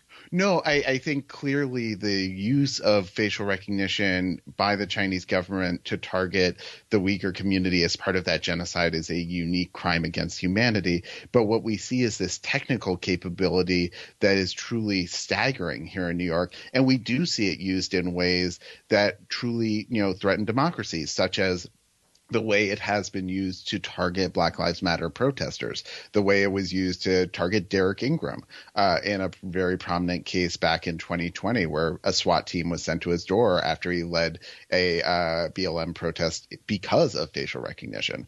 But here in the city, thanks to the work of Amnesty International, we know that the NYPD has more than 10,000 cameras in public places and that have been installed to track New Yorkers. And all of those feed into the city's real-time crime center. But on top of that, we have tens of thousands of private cameras, which are linked into the city through our domain awareness system. And so that has given the city this massive pool of video images to scour with facial recognition. Currently, the most recent year we have data for was more than 10,000 searches per year. And this can be used for anything. It can be used for graffiti. It can be used for shoplifting. It can be used for the most, minor of crimes. And we see this, really troubling pattern where historically they haven't just taken an image as they see it on CCTV and run it through facial recognition. They'll Photoshop it. They'll take that image, and if the eyes are closed, they'll Photoshop them open. If the mouth is open, they'll Photoshop it closed. We'll even see entire sections of a face copied from, Google Images into a incomplete fit photo to create a composite. And this is an art project. This isn't science. And we have absolutely no data from any of the independent researchers on whether any of this is remotely accurate. Few more minutes digging into this part of Mayor Adams' blueprint to end gun violence, the technology to identify suspects and those carrying guns portion, focusing on the controversial use that's already going on in New York of facial recognition technology with a critic. This is a point of view segment. We're hearing a critic of facial recognition, Albert Fox-Kahn, founder of the group known as STOP, the Surveillance Technology Oversight Project. And let's take a phone call that I think might push back on him a little bit. Kate in Maplewood, you're on WNYC. Hi, Kate. Hi, thanks for taking my call. I am a black woman. I'm very excited about Mayor Adams being in office and his background as a police officer. I think it gives us the opportunity to end to really do a good deal of work. Hello? We got you. Go ahead, Kate. We're listening. Oh, I'm sorry. I think it gives us a great opportunity to get some criminals off the street. And to Eric Adams, he is not a racist. We tend to, when we have these problems, I think we tend to err on the side of protecting ourselves from racism. I think in this case, we could do well to focus on ending some of the criminality that exists. And then we could add into this equation protections that go after, that respond to circumstances where people have been wrongfully identified. We have to have all of the tools and to use all of the tools. If we can fight racism at the same time, but let's not keep benefiting the criminals by saying we can't even use this technology. We give more opportunities for people who keep killing and raping. Convicted rapist. Horton fled, kidnapped a young couple, stabbing the man and repeatedly raping his girlfriend. Killing and raping and stealing, to continue doing what they do. I think this is an opportunity to change that. Kate, thank you very much for your call. And of course, I'm going to get your response, Albert, but let me actually expand on what she said, because I read part of a Law Journal article today on the topic by Henry Perrott, Dean of the Chicago-Kent School of Law, who argues against blanket bans of the technology and says, kind of like what Kate was saying, you know, from an individual citizen's perspective, this law school dean was saying, yes, it needs to be effectively regulated, and its limitations in specific instances able to be challenged in court when it's used as evidence, like if it's identifying, like if it's reliable enough in a particular case to be used as identifying evidence, but that kind of management of the technology is possible and promotes the greatest good rather than banning it outright. So Kate, the caller, and this law school dean in a journal article is basically saying, let's not throw the whole thing out, but let's also be realistic about its limitations and its racial justice risks and regulate them. And I think if this were a trade-off between safety and privacy, safety and civil rights, it would be a hard conversation. But, you know, when you look at a lot of the claims that are being made by facial recognition vendors about what the technology can do, very few of them actually stand up to scrutiny. And when it comes to this idea that we can actually regulate the technology, let's look at the experience with the NYPD. So we've used this technology tens of thousands of times in New York City, but it never gets actually reviewed by the courts. The courts don't actually say, was this a proper use of facial recognition or was it not? And that's because of the language that you read in the blueprint, that the technology is not the sole means to make an arrest. That is something that the city has used for years, to use facial recognition to get a match to what they claim is a match, to then, show that to an eyewitness and say, is this the guy? And that verbatim is what happens in some cases. And then you say, oh, we arrested this person because of an eyewitness, not facial recognition. So what we've seen is a system that's, really run rampant without any oversight, without any checks and balances, without any of the scrutiny you would expect in the legal system. And there's no evidence that we actually could set up that sort of magical scenario that gets us a softer, gentler facial recognition program. I think that that's something which is often held out there as an alternative in the abstract, but we haven't seen any jurisdiction in the country, any jurisdiction in the world that has actually been able to do that. See, when I raise the question, why would people set up this kind of power equation dynamic on planet Earth?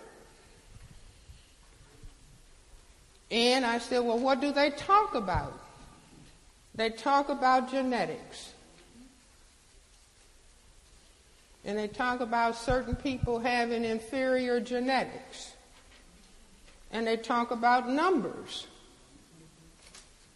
And they say that the people with color are minorities. And that black people are genetically inferior to the people who classify themselves as white. So I just brought to bear what you go to school for to learn. I said, but my reading and my understanding is that the black, brown, red, and yellow people are what? The majority on the planet. They're 9/10 of the people on the planet. Large parts of the U.S. are experiencing a significant demographic shift. In 2020, deaths exceeded births in a record number of states. COVID-19 is partly to blame for this, which could have long-standing economic and political consequences. Sarah Lear of member station WKAR in Lansing reports. Lauren Whitmore and her husband planned to start trying to have their first child in early 2020. But that changed when the pandemic upended Whitmore's wedding photography business in Lansing, Michigan. We decided to put everything on pause. We just wanted to make sure we were in a stable place financially. They're expecting a baby in a few weeks. But overall, the pandemic appears to have accelerated a nationwide baby bust. U.S. births were down nearly 8% in December 2020 compared to a year before, following years of declining fertility rates since the mid-2000s. On the other end of the life cycle is the pandemic. More than 300,000 Americans died from the virus in 2020. Even more died last year. Alabama's health officer, Dr. Scott Harris, says more people died than were born in 2020 for the first time in that state's known history. In World War II or during the flu pandemic of 1918 or World War I, we've never had a time where deaths exceeded births. University of New Hampshire professor Kenneth Johnson says Alabama's numbers aren't outliers.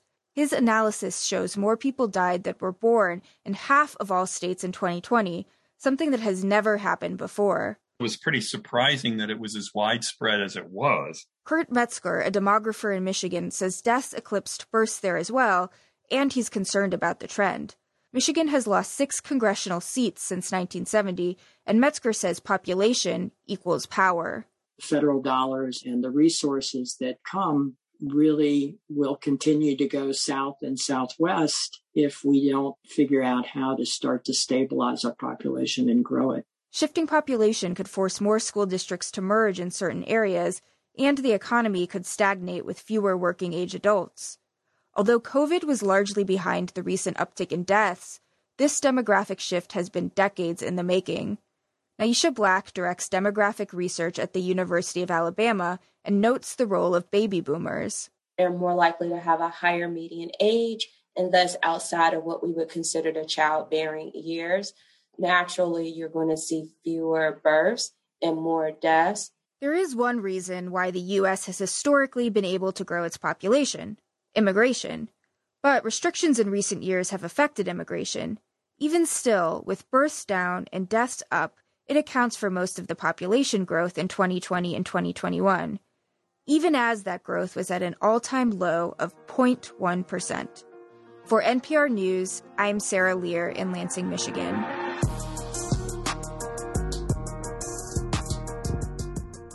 Context of white supremacy.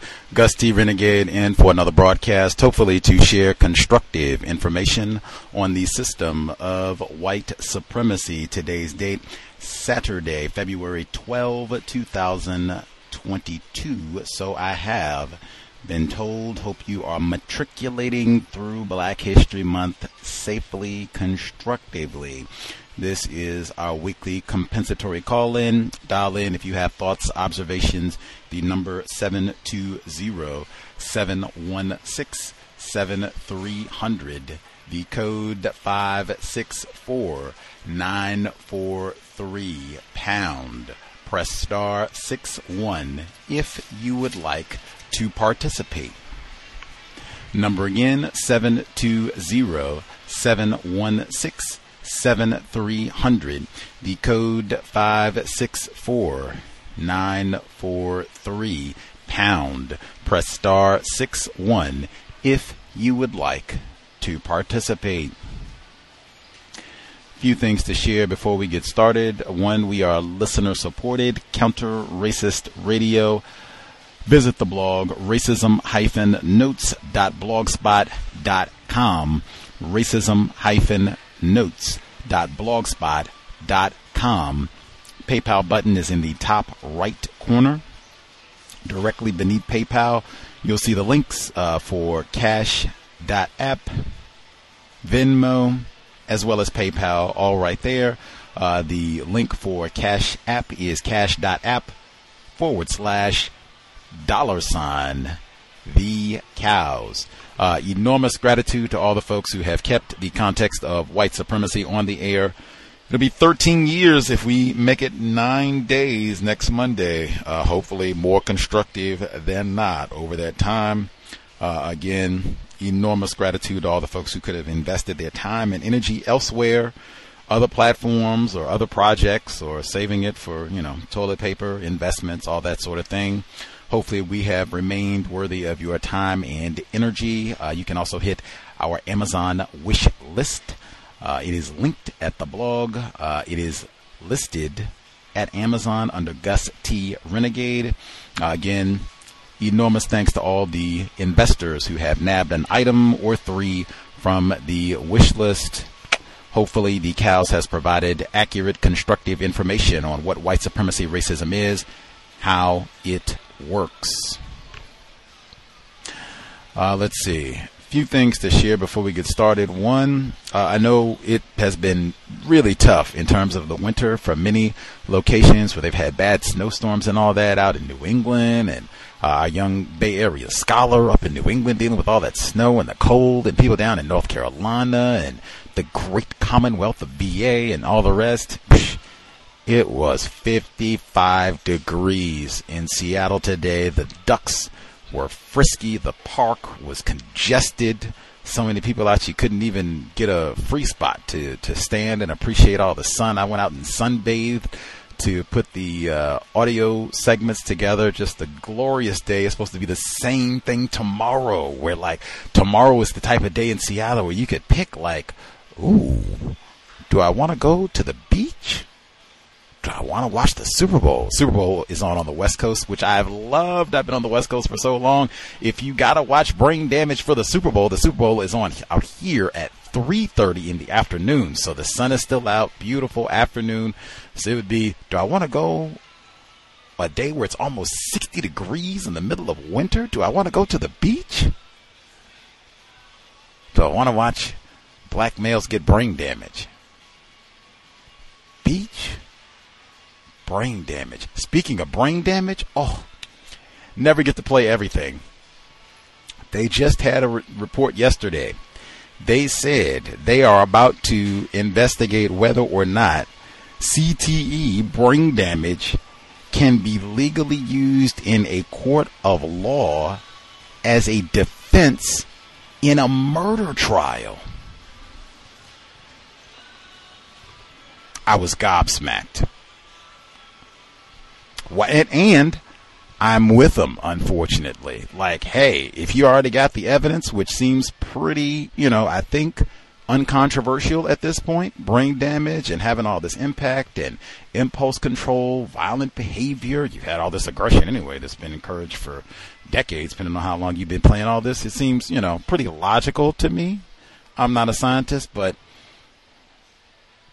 they told me to be violent. Told me to be aggressive, shot me up with all these drugs and all the rest of it. I got brain damage and now have violent impulses. I can't control myself, Bobby Bowden, Nick Saban. They told me to be violent all these. I'm a violent person. And I got brain damage. So, hey, I'm in bad shape. Guilty by, or not guilty by brain damage? Are you serious? If that's even in the realm of possibility, then quick fast, let's get rid of football. Hey, everything has got to be flag. If we love it that much, everything is flag football. We do not need brain damage. If for reals, people got to go. I told you, Aaron Hernandez and all that stuff. I forgot the young fella who had even Antonio Brown, I said that hey, if it's that bad, we think this is causing folks to kill people, maybe we will go to the beach tomorrow. Next. Didn't even play that segment, but I did saw it. I see it. I thought it was important. I thought of we ended with Dr. Welsing's voice, White Genetic Annihilation. Speaking of the Super Bowl, she was with us so many times. Super Bowl. Matter of fact, the Super Bowl that Seattle lost the second time around when Russell Wilson, they could have repeated. Tom Brady. I didn't even watch that Super, like not 1 second. We had Cows investors who emailed me to like tease me like I'm some sort of Seattle Seahawks groupie. I didn't even know what they were talking about. Like, I had no idea if they won, if they lost. I remember this conversation like it was yesterday. This counts too for me sharing like memories over the past 13 years of things that have happened. I remember this like it was yesterday. The program ended with Dr. Welsing. So this would be 2015? The year the Seahawks lost the Super Bowl? Or it's 2014. 2014. Seahawks lose the Super Bowl. Dr. Welsing was on the program for 4 hours. The entire duration. There's a reason I didn't watch not 1 second. She was on the program for 4 hours. The program ends. By the time it ends, the game is done, all that. The only thing that I was sure of is that the Seahawks didn't get shut out because they cut a fool and do all their battle simulations. So when the Seahawks score a touchdown, or I think even a field goal, they have like cannons and gunshots and all the rest of it. So I was hearing lots of that. So I knew they had scored points. I just didn't know what the score was because Francis Cress Welsing, Dr. Welsing, ISIS papers. We were doing, constructive activity, I hoped.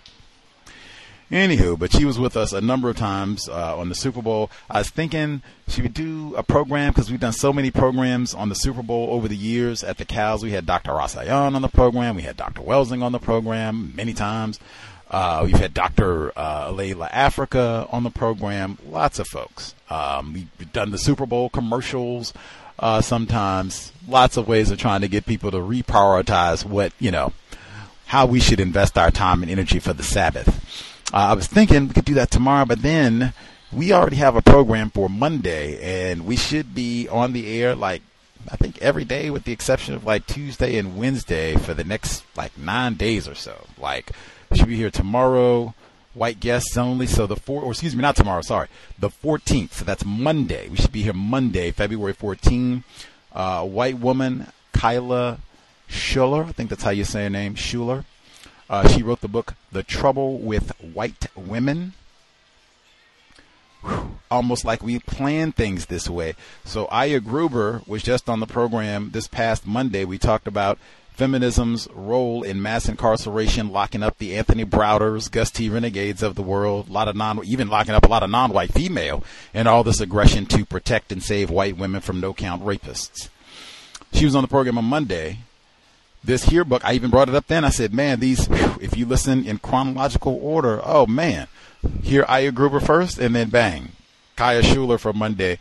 The Trouble with White Women, about how they have betrayed black females and just used feminism to promote white supremacy racism through the feminist lens. That's basically what the whole book is about. And she even has a black female victim of white supremacy introduce the book and say, hey, this white woman is my friend, which I thought was worthy of vomit, nausea.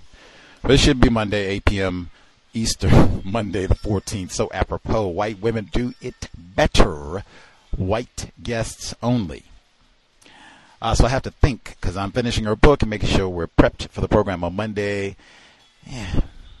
Takes a lot of time and energy, do the program tomorrow. I have to see how the Sunday goes. Plus, it's supposed to be another gorgeous day here in Seattle, almost 60 degrees and sunny. So lots of competing interests. Could sit outside and play with the ducks and read her book, The Trouble with White Women. Next. So I spoke about when Aya Gruber departed this past Monday. Love the book. Lots of constructive info. I talked about the incident at the Seattle Public Library. I won't go into full detail about it there, but just Black Misandry. They have a white woman, Elizabeth Grayson, I asked to confirm, in charge of a Black History Month exhibit where she exclusively posts black female authors, some of them transgender, some of them have a white parent, of course. Gus's second worst book ever, Cased, Isabel Wilkerson, Cowbell, is one of the books, as is a massive quote from Bell Hooks.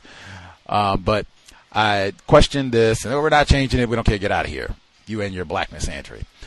So I wrote to the Seattle Public Library Board of Directors, as well as the interim executive director and posted his email information. I'll give out their phone number. If you have, an extra 5 minutes looking for something constructive to do, you can leave a voicemail and they will call you back. You can even request that the interim director or someone from the Board of Trustees contacts you specifically about this incident. I will give you the details. It'd be a great chance if you want an opportunity to practice asking questions about white supremacy racism. Is it best practice to have white women exclusively in charge of a Black History Month display?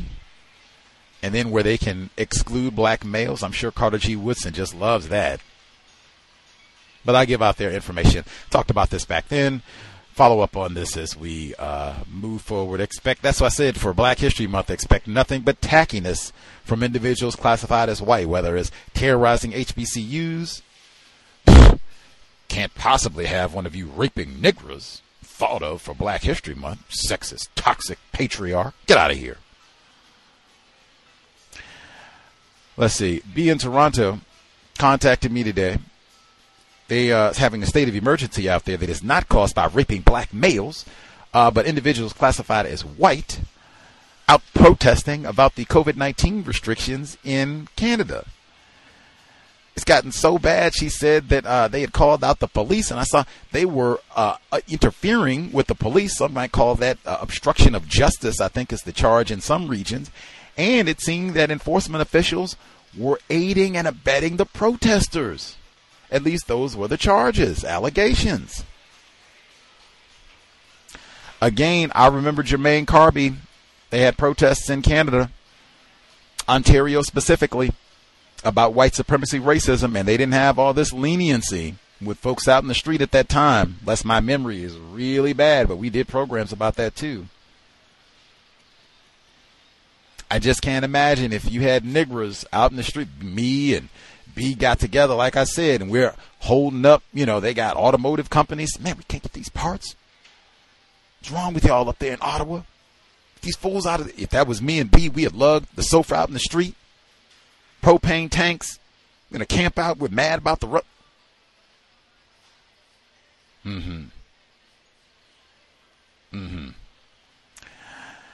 Let's see. Heard the report at the very beginning. They were talking about Mayor Adams, and in New York City they had Vegan Friday, or I guess they're going to have Vegan Friday moving forward every Friday. Awesome. However, I do think it needs to be quality. Now, I mean, if it's going to be a struggle, hey, you can always go banana peanut butter sandwich. We did our vegan, or I guess they could go almond butter or cashew butter, since you got a lot of people with peanut allergies. There you go. Should not ever be something where we say we're going to have plant-based Friday and then we end up having cheese burritos. What is going on? Or you come out with green chickpeas. I have promoted chickpeas for so long. They're so versatile. You can do so much with chickpeas. They are super inexpensive. So, I mean, there's no excuse to have messed up chickpeas. That should be impossible. You can even, if you really want to save money, just get them bulk. You can go to Whole Foods and get a pound of dry chickpeas, or get a whole 15-pound bag for $6. I'm sure, and they can, really hook it up wholesale. So, that's no excuse for that at all. And the same thing, fine, we don't, go real fancy. You could do tuna fish, vegan tuna fish made with chickpeas instead of fish. Curry, soups. All kinds of the roasted chickpeas, all kinds of things that you can do. They're so versatile. That's what I talked about for such a long time. How can you mess up chickpeas?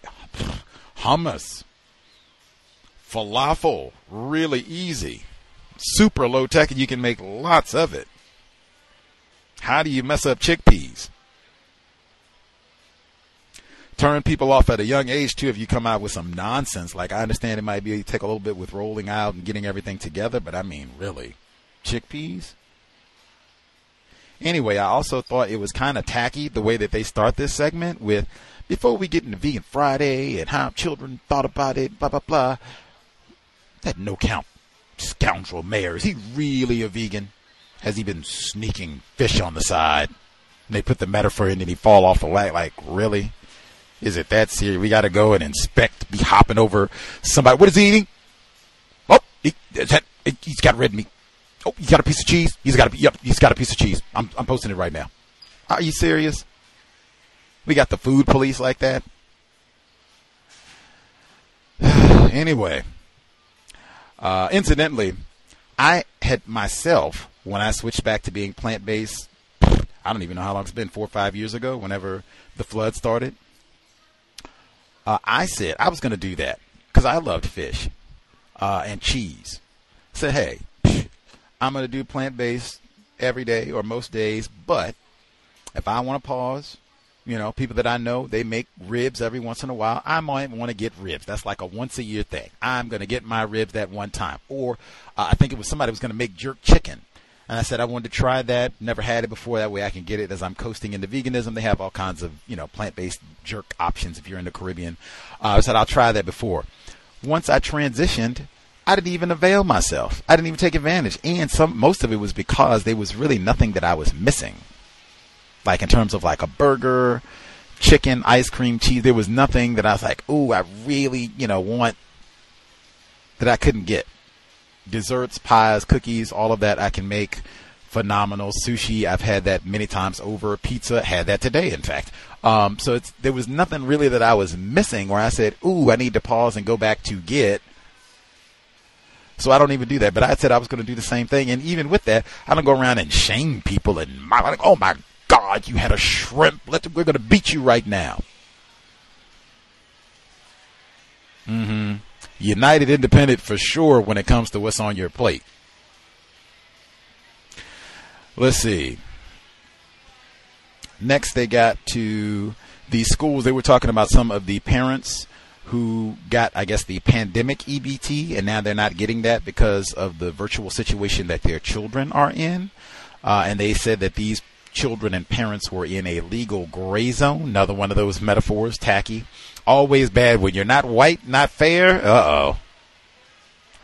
That's so tacky and ridiculous. Like, so because you didn't have enough forethought in this about these children, and or we can't allow children to starve. So whatever, keep the cards, whatever it is. Like, we're not going to have you in some legal gray area where these children are starving in the midst of an already health pandemic, are we? It sounds like these could be disproportionately Negro children, so of course, hey, whatever. Throwaway indeed. Next, speaking of throwaway children, Bay Area, I already mentioned Bay Area mom, Oakland. Now, I taught in the school system when I lived in California, right, not that far from here. The school systems in Oakland have been horrible for like ever.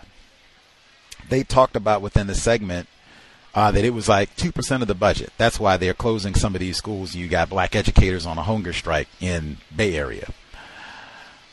The schools are underfunded specifically in the Bay Area where the black people live.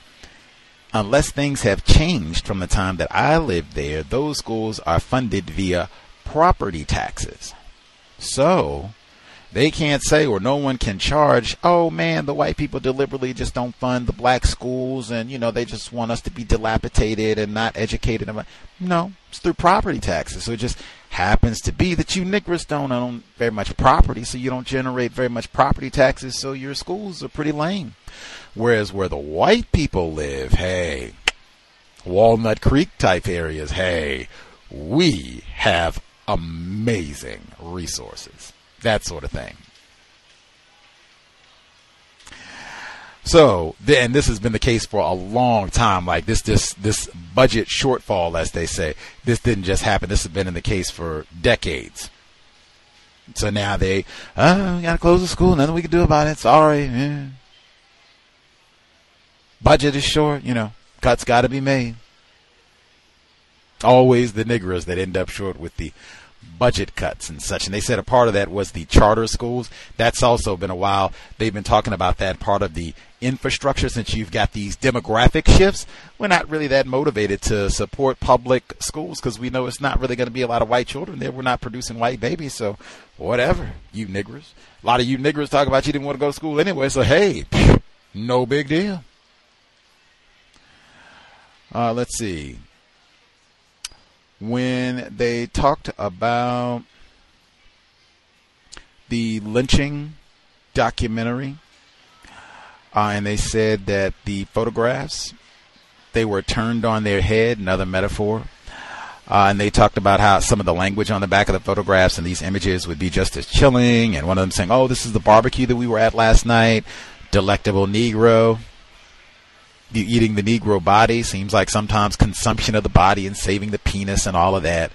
Anywho, at least in my view, I don't think those images were turned on their head. We've talked about that before. Amy Louise Wood with Lynching a Spectacle, white woman. She was a guest on the program 2016. That's in her book. As she talks about the NAACP and others would use those images to try to point out white supremacy, racism. I point out, which they did not mention in that segment, white people had a really hard time getting other white people to stop sending those images through the United States Postal Service. Unless my memory is incorrect, like they had to change laws and put in penalties and things. Like it took a lot of time, and you talk about dedication. Oh man, it was really hard. So I don't think there was any sense of shame or guilt. If anything, it seemed like white people were really stubbornly addicted to swapping these selfies of them castrated. Alice Sebold castrated a Negro lad. Look at me. Got his testicles in my hand right now. I got the jar in the living room.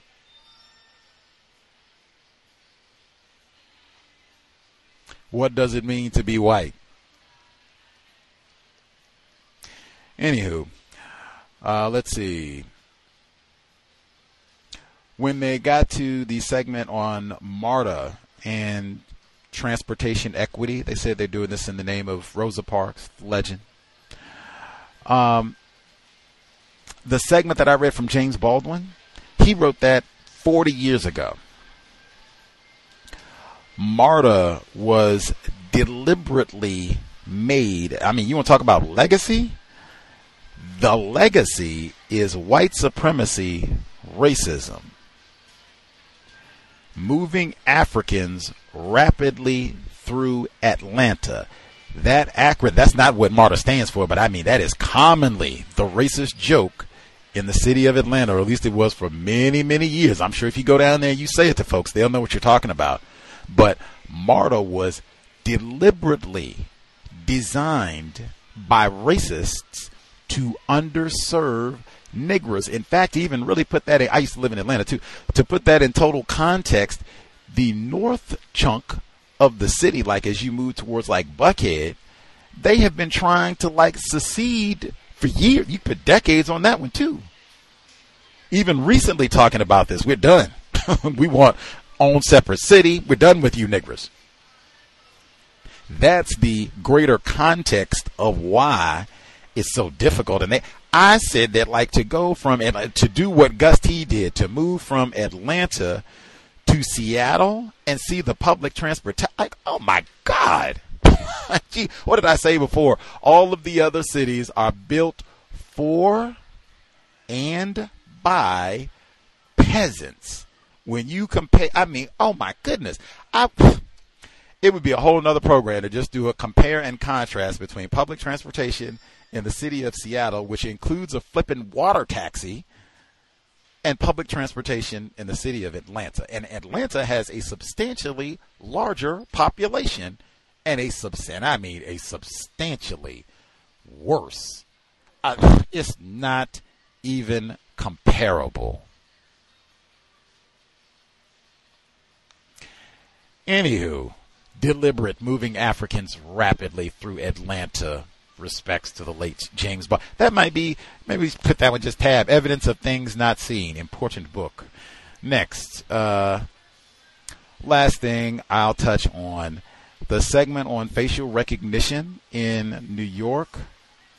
Important for a number of reasons. That's another one of those areas where things that happen in that area tend to have an influence way beyond even the state of New York. In that segment, that we've even talked about how they, oh my goodness, the crime in New York, where hey, crime has been dropping everywhere substantially, but to just keep saying that, and gun violence, those type of incidents have been increasing, and they said consistently, hey, you got all these people with their guns now. That's what's going to happen. And they even had a report on the Washington Journal this week, C-SPAN, where they said, repeated that, hey, you got gun incidents because you got a lot more people with guns. Two, they said in this environment where you've had so much controversy around policing and even labor shortages with the police, even in areas like Seattle, many people, for a variety of reasons, are saying, I'm not going to call the police. I got it. That also is contributing to a number of these incidents. I'm armed and ready. I don't need 911.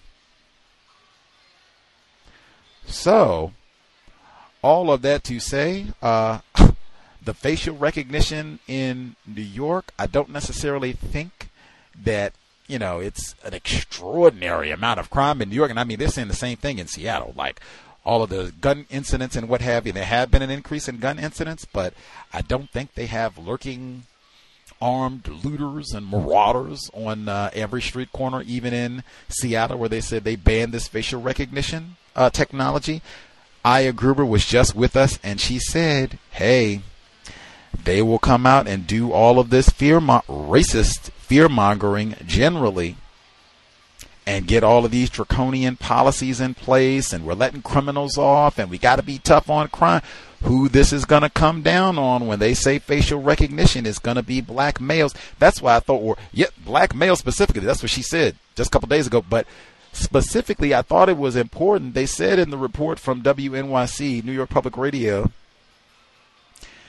they were talking about the research on some of the problems with bias in this technology, and they said that it doesn't work well for individuals who are dark, older. They said that researchers have looked at how this technology fails black women. That's what they said. And I said, now that's interesting. So does it work well for black males? Really? I would be stunned. Is that what you're saying? Or did they not look at how the technology works with black males?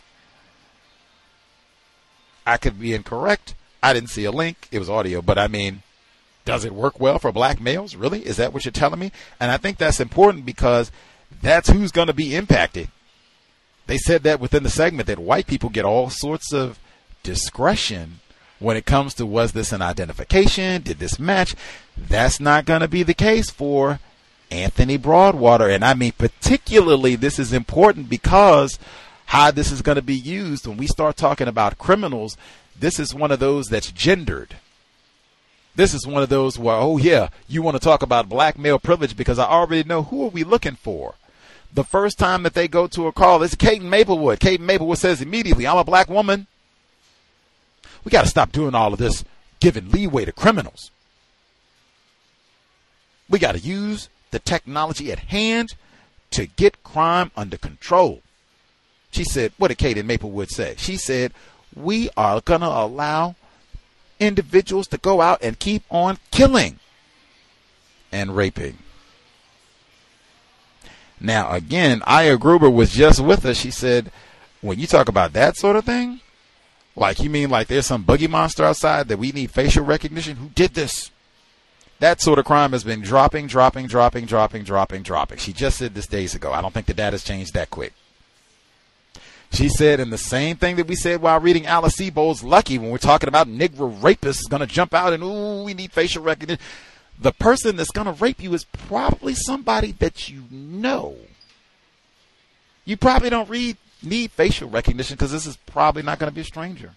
Unfortunately, that's generally what we're talking about with rape, even with child rapes. Aya Gruber just said that on Monday. The whole time saying like, wow, so many layers of, do we understand if this is a black female? Because, I mean, they could have lied, but I mean, if this is a victim of racism, do we understand white supremacy, racism? And even within the, oh my goodness, everything about Kate Maplewood. Kate Maplewood said a lot of times we will be overly concerned with protecting ourselves from racism. Like, pause right there, Kate Maplewood. Can you tell me one time, since we're talking about New York City specifically, one time in the context of police and racism were we overly concerned with countering racism, white supremacy with regards to policy and procedure? Just one time. I would like to know, when were hoodlums allowed to run amok? Rapists. Remember Amadou Diallo? 41 shots. Did you all remember what instigated that whole incident? NYPD was looking for a serial rapist, and they thought Amadou Diallo fit the description. Facial recognition might have led them to him anyway.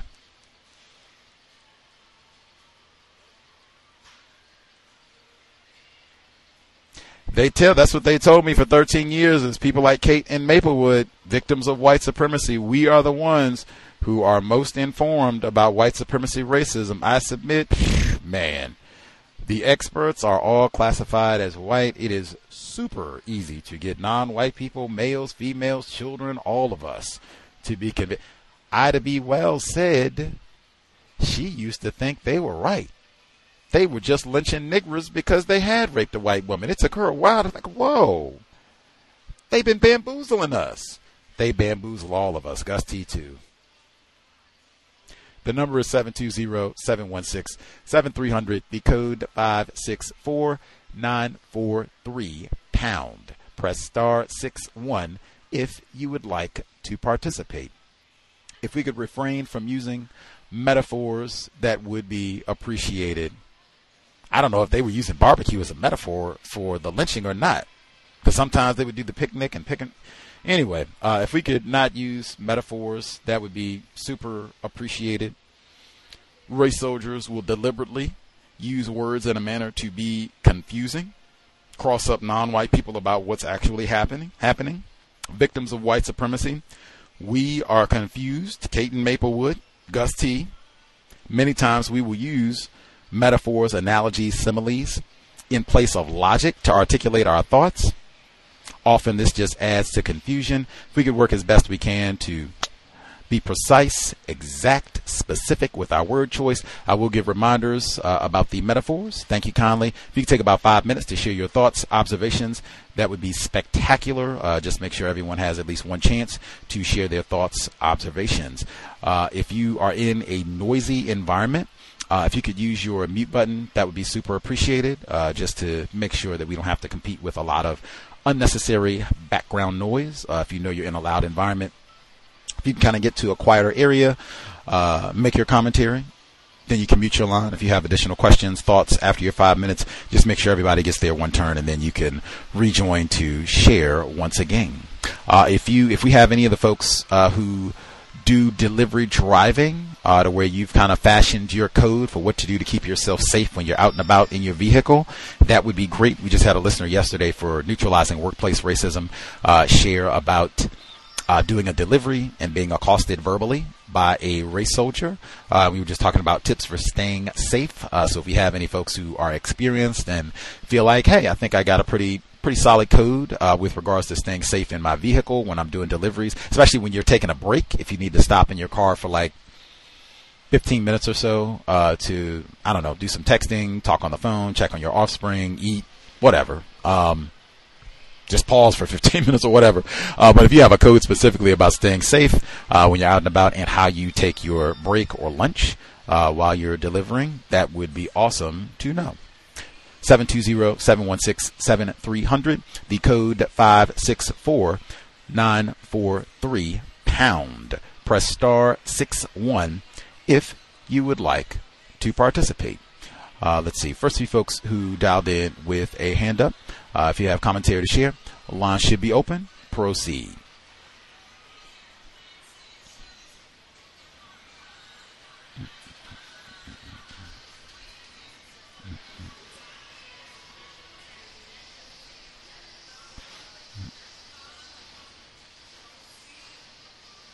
Let's see. Folks are spectating. Other thoughts, or I guess other things. Maybe they're preparing for the Super Bowl. I'm sure there are lots of shindigs and parties, especially if we have folks that are in any of the areas Los Angeles, state of Ohio. I don't know if they're revving up and getting ready to go for the festivities tomorrow. If you're going to be doing all of that, or even I guess if you're doing any of the partying today, stay safe, stay constructive. If it's going to be any, what would I say, narcotics, alcohol, or what have you, I would get to one spot and stay. It is generally a lot of these incidents where things go bad, enforcement officers are involved, or race soldiers with or without a badge. Later in the evening, after it gets dark, things after like 10 p.m., and where you have people who are under the influence. Maybe you can even add in Black History Month. It seems racists are aware of that fact for the month of February, and sometimes that motivates them to practice a little more racism. So I would just be aware of that. I would make sure if you're going to be at some place where there's festivities today, tomorrow, whole weekend, whatever it is, I wouldn't want to be around a whole lot of folks, like big crowds of folks. I wasn't even thinking about the COVID situation per se, but I guess that's something to consider too. But I probably wouldn't want to be around a lot of people if it's going to be alcohol and things, because people just get really rowdy and reckless. I've seen too many situations where people, if they're rooting, and you never know if they put money on the game, so they're upset about that, don't want to lose a whole lot of nickels that they don't have to spare and that type of thing. So I wouldn't want to be around a lot of people, and I would be very mindful if it looks like there's going to be any alcohol consumption, which there frequently is with these games. You can't just watch. You got to have a brewski or 8. So I'd just be really mindful about all of that, and I guess enjoy, but stay safe. That would be the big thing. Try not to eat too much unhealthy food. Sometimes these events are not exactly known for having the healthiest snack options. They sneak a Cheeto or 5 into the event. So try to eat well if you're going to be at the event.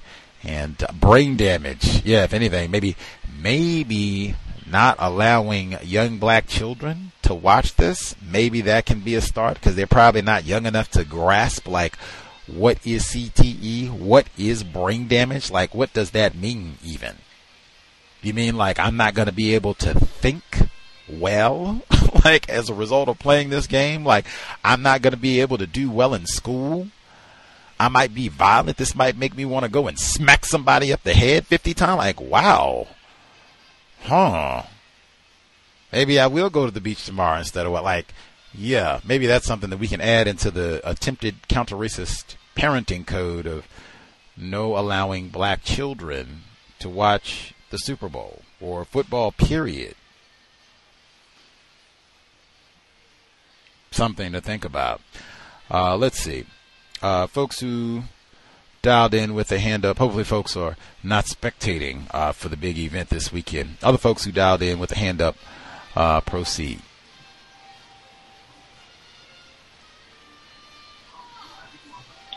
Hello? Yes, ma'am. Our caller in Georgia. Hey, everyone. I hope everyone's having the best evening they can have.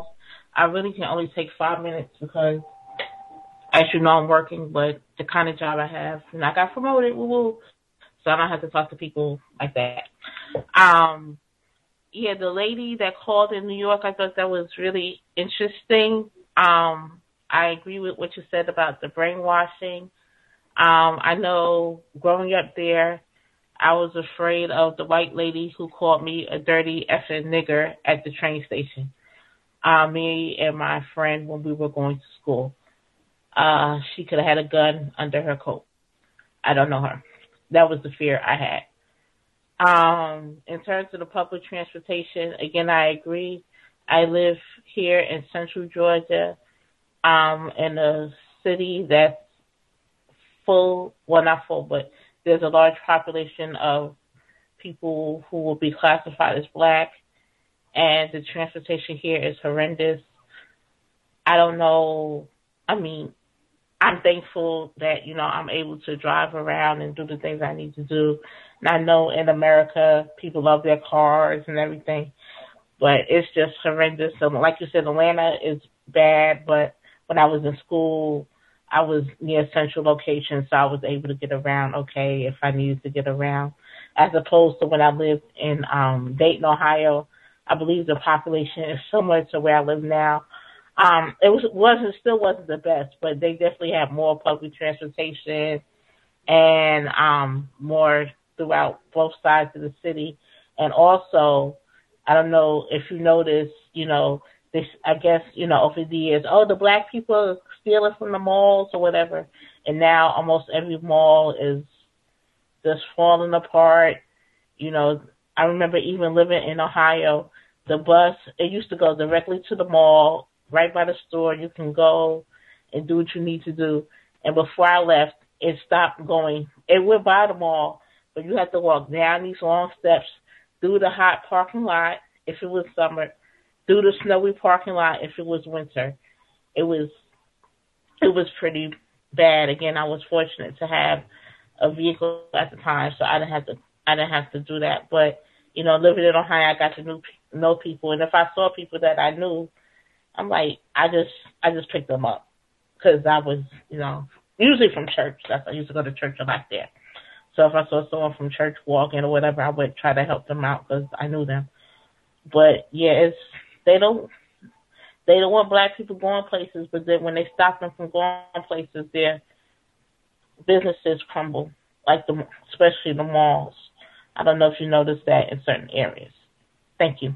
Back to work. She said back to work.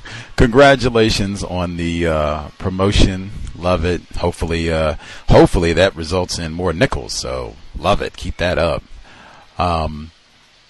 With Atlanta, it's so pitiful with Atlanta. And this is not just like Gus's random rants or what have you. This is very well documented. This is when deliberate. We do not want the niggers getting to the mall. We don't want them getting around here where we are. Oh my God, keep them clustered, down in Decatur and, Westlake and some of the other areas, keep them sequestered over there in the nigger areas. We don't want them out here messing things up out here where we are. Buckhead, and when you start to move up into the more northern parts of the city where they are trying to succeed, and where they said deliberately, no, we don't want an extended MARTA line deliberately to keep the niggers out. In fact, Atlanta is one of those spots where it doesn't snow very often. It's so far south. I don't think it snowed at all the time that I was there, which is the case generally. But it does snow there sometimes.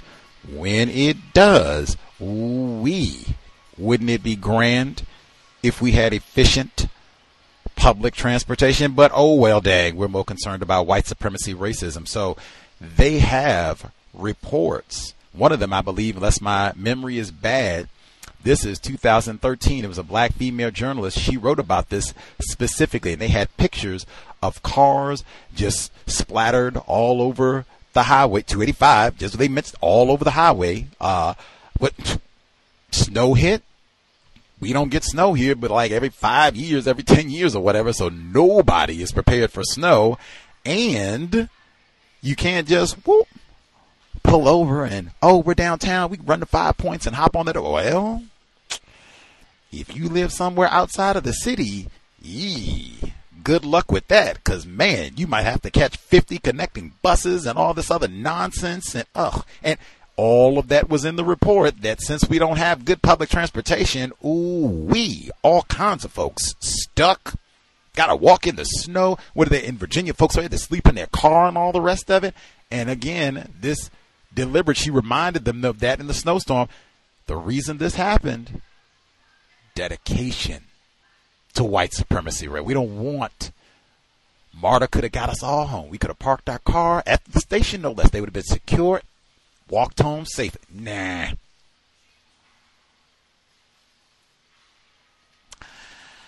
Why this problem should be solved with some urgency. And again, white people not being ignorant at all. Number again, 720-716-7300. The code 564-943 pound. Press star 61 if you would like to participate. Folks are spectating and just, excited for the Super Bowl and what have you, we can all go and, get our triple layer dips together and whatever other goodies that we're going to do up for tomorrow, potato chips and all the rest of it, and get ready for the game. Other folks have commentary to share? Greetings, everyone. Retired firefighter in Florida. Yes, sir. Since the subject is about transportation, I'll give my historical background on quote-unquote public transportation. Was well used by me in South Florida. I would say it was not very good, but I was forced to use it. I didn't even have a driver's license until I think something like my sophomore or junior year in college. It wasn't a need for a driver's license because I didn't have anything to drive anyway. But coming up to go to places like downtown, that was for entertainment with friends and that sort of thing, and siblings. Also to buy clothing for school. That sort of thing. We probably would go to a movie or something like that. It's basically an all day situation that would go on. Another means of transportation was asking others for rides. I was pretty good at that. And plus, if you had a couple of dollars in your pocket and offered to help with the gas, the person wouldn't mind giving you a ride. Just kind of like logic in a sense. Also, my favorite means of getting around was my thumb. And out on a corner and stick out your thumb to get a ride. That was quite popular. The only time that I ever was in the back seat of a police car, I was thumbing. Never forget it. It's on the way to off-season training for that ugly sport called football in high school, and they ordered me in the back of the police car. They meaning a white male law enforcement official and white female law enforcement official. This was something like 1972 or 3, one of the 2 years. And basically what they did was question me of who I was, where you going, that sort of thing. And they let me out, and I went right about my business of getting a ride to the school to get the work out. In college, basically the same thing. They didn't have any buses or anything like that. But basically the same thing as far as thumbing. Matter of fact, myself and another classmate that I literally grew up with since elementary school, we were forced to thumb our way to do our student teaching 100 miles a day and never missed a day doing that. We were so determined to finish up our college, undergrad college requirements. And to be a teacher, that you had to do your student teaching. Once the school found out, they say, what? We better have a bus to get these young people to these appointments. That was after the fact. But, I mean, we were used to thumbing anyway back when we was growing up. So, anyway, that's kind of like the brunt of my public transportation experience. Today,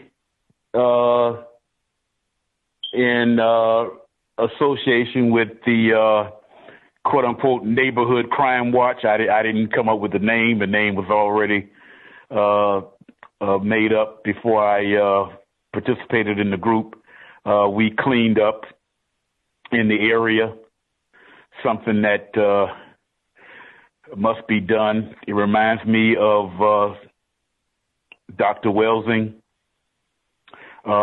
stating the urgency of non-white people keeping their areas cleaned. So that was something that was necessary to do. Normally about maybe once or twice a month.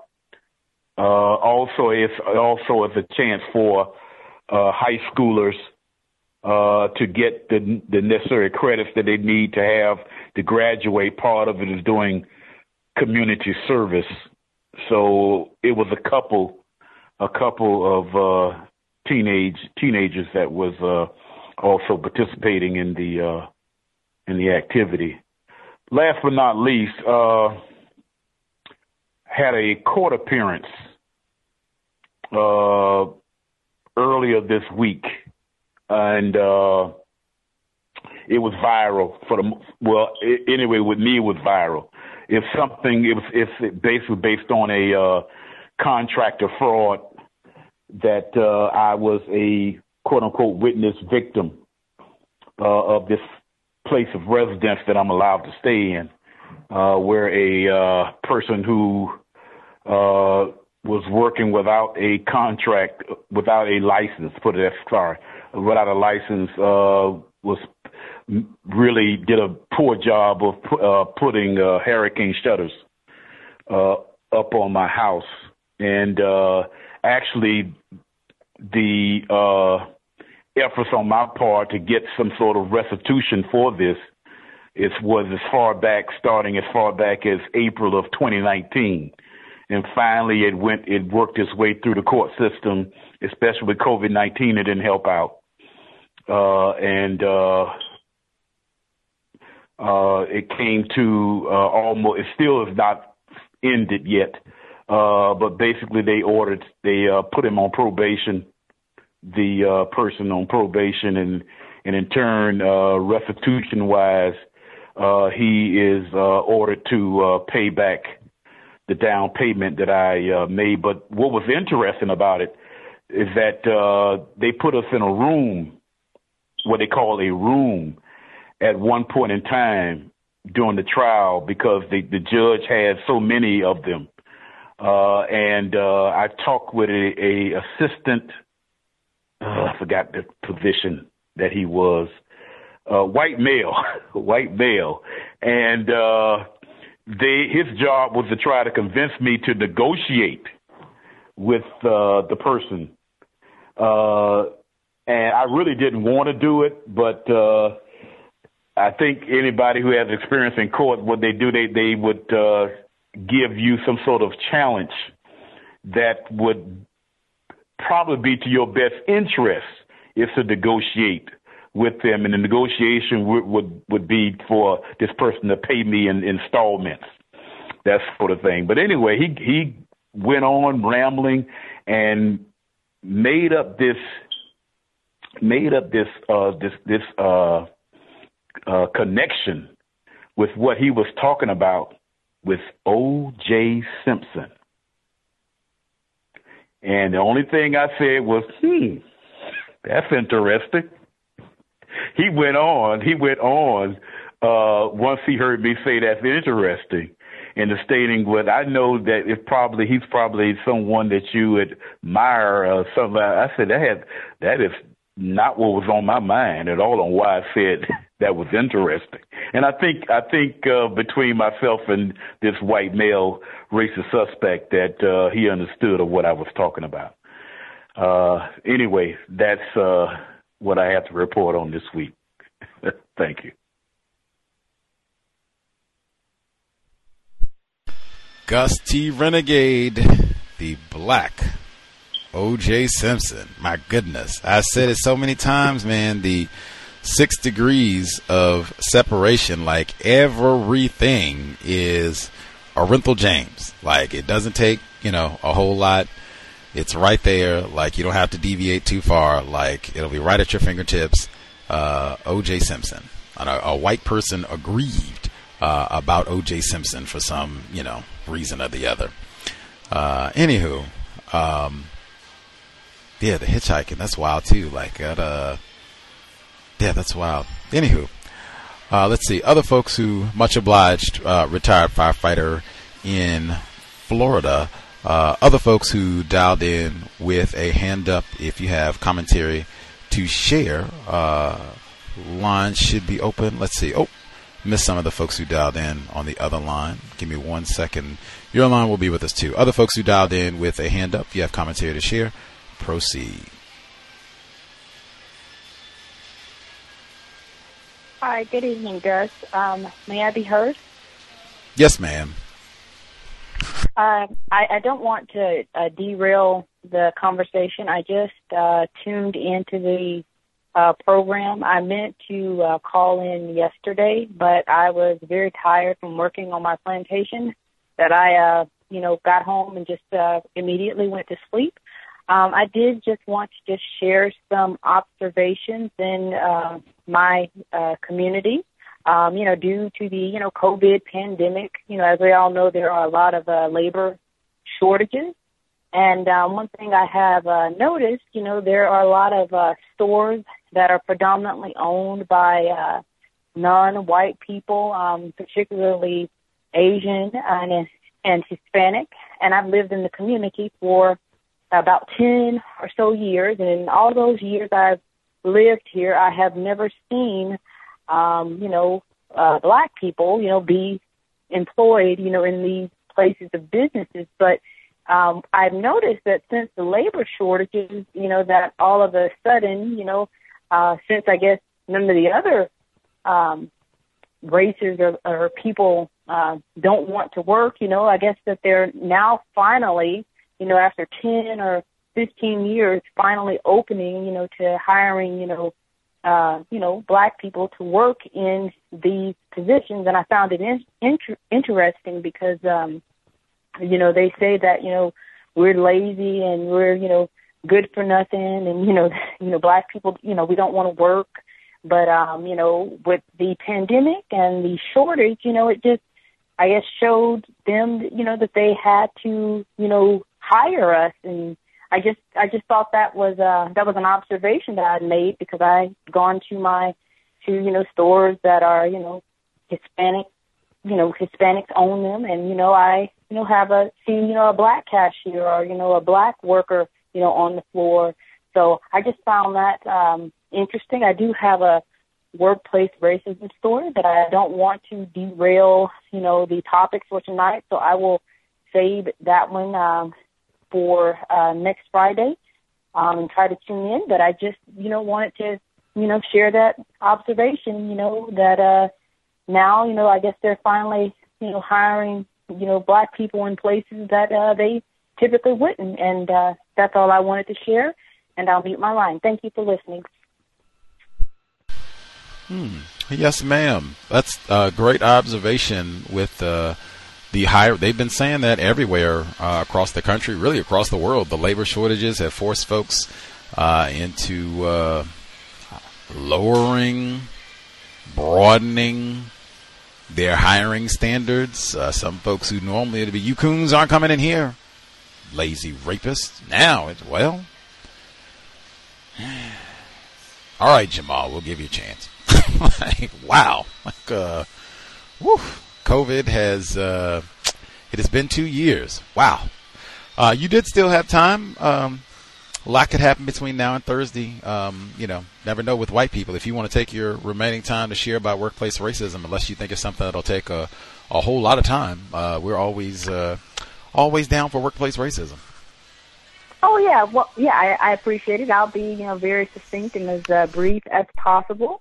In the workplace, I got another invitation to another event, and one of the non-black males, who invited me to it again was, I guess the carrot on the stick was, there's going to be lots of wine, lots of alcohol, the vendors pay for everything. And once again, this was another, scenario where, I'm going to be the only probably black female, there, with a bunch of men. And, I turned that down or, declined in a, codified manner. But all of a sudden, again, I'm getting, the passive aggressiveness, the negativity from my supervisor, not anything, direct. They always have their ways of doing it. So I am considering making a move internally due to, this seems that this is going to be a constant issue, and, I also have other obligations outside of, the work, like, my son, that's more important than, drinking and, carrying on and all that other stuff. But in short, there's another position that has opened up within the company. Well, I want to apply for the position, but one of the, criteria is that you have to notify your current supervisor to even do a transfer. So I'm just kind of stuck with, okay, you don't have a lot of seniority here, and, if I'm not chosen for the position, which I feel it would be highly likely given the overseer that I report to, that my time in that department is just going to be even worse. So, I am kind of debating that. And final story is, had another white supremacist in my department, had me come in his office and initially started out discussing, work-related things, which is okay.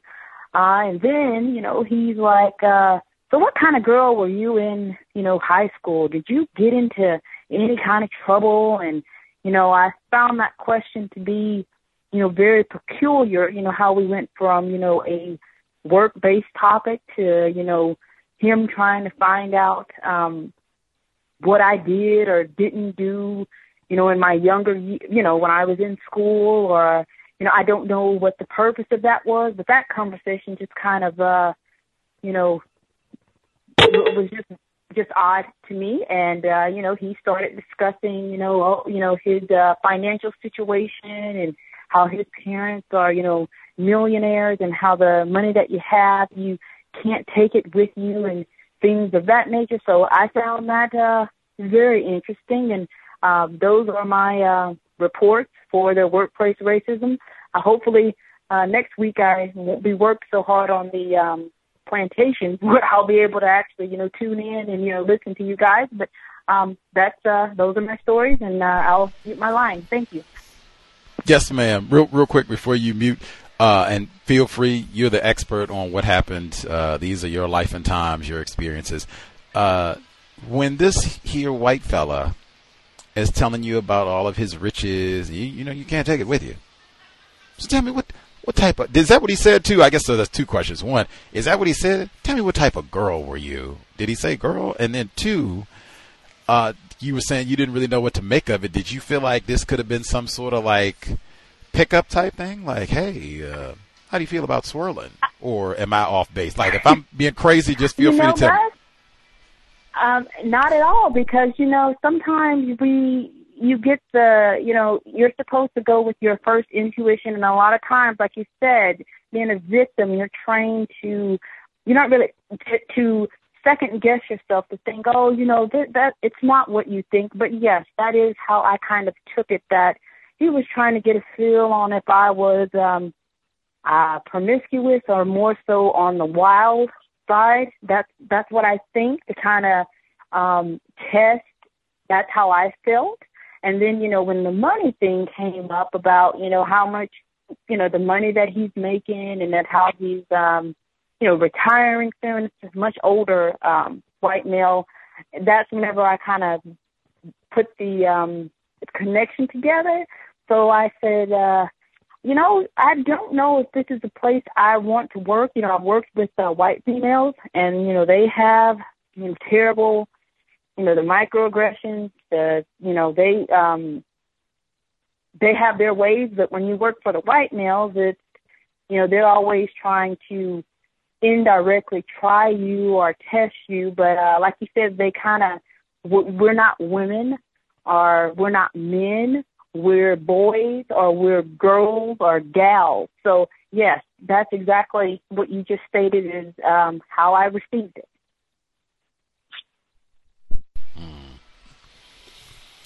Trust yourself. Say that all the time. That's a big part of white supremacy racism to kind of get us to where we kind of doubt our instincts and doubt our own brain computer, to borrow Dr. Welsing's logic metaphor.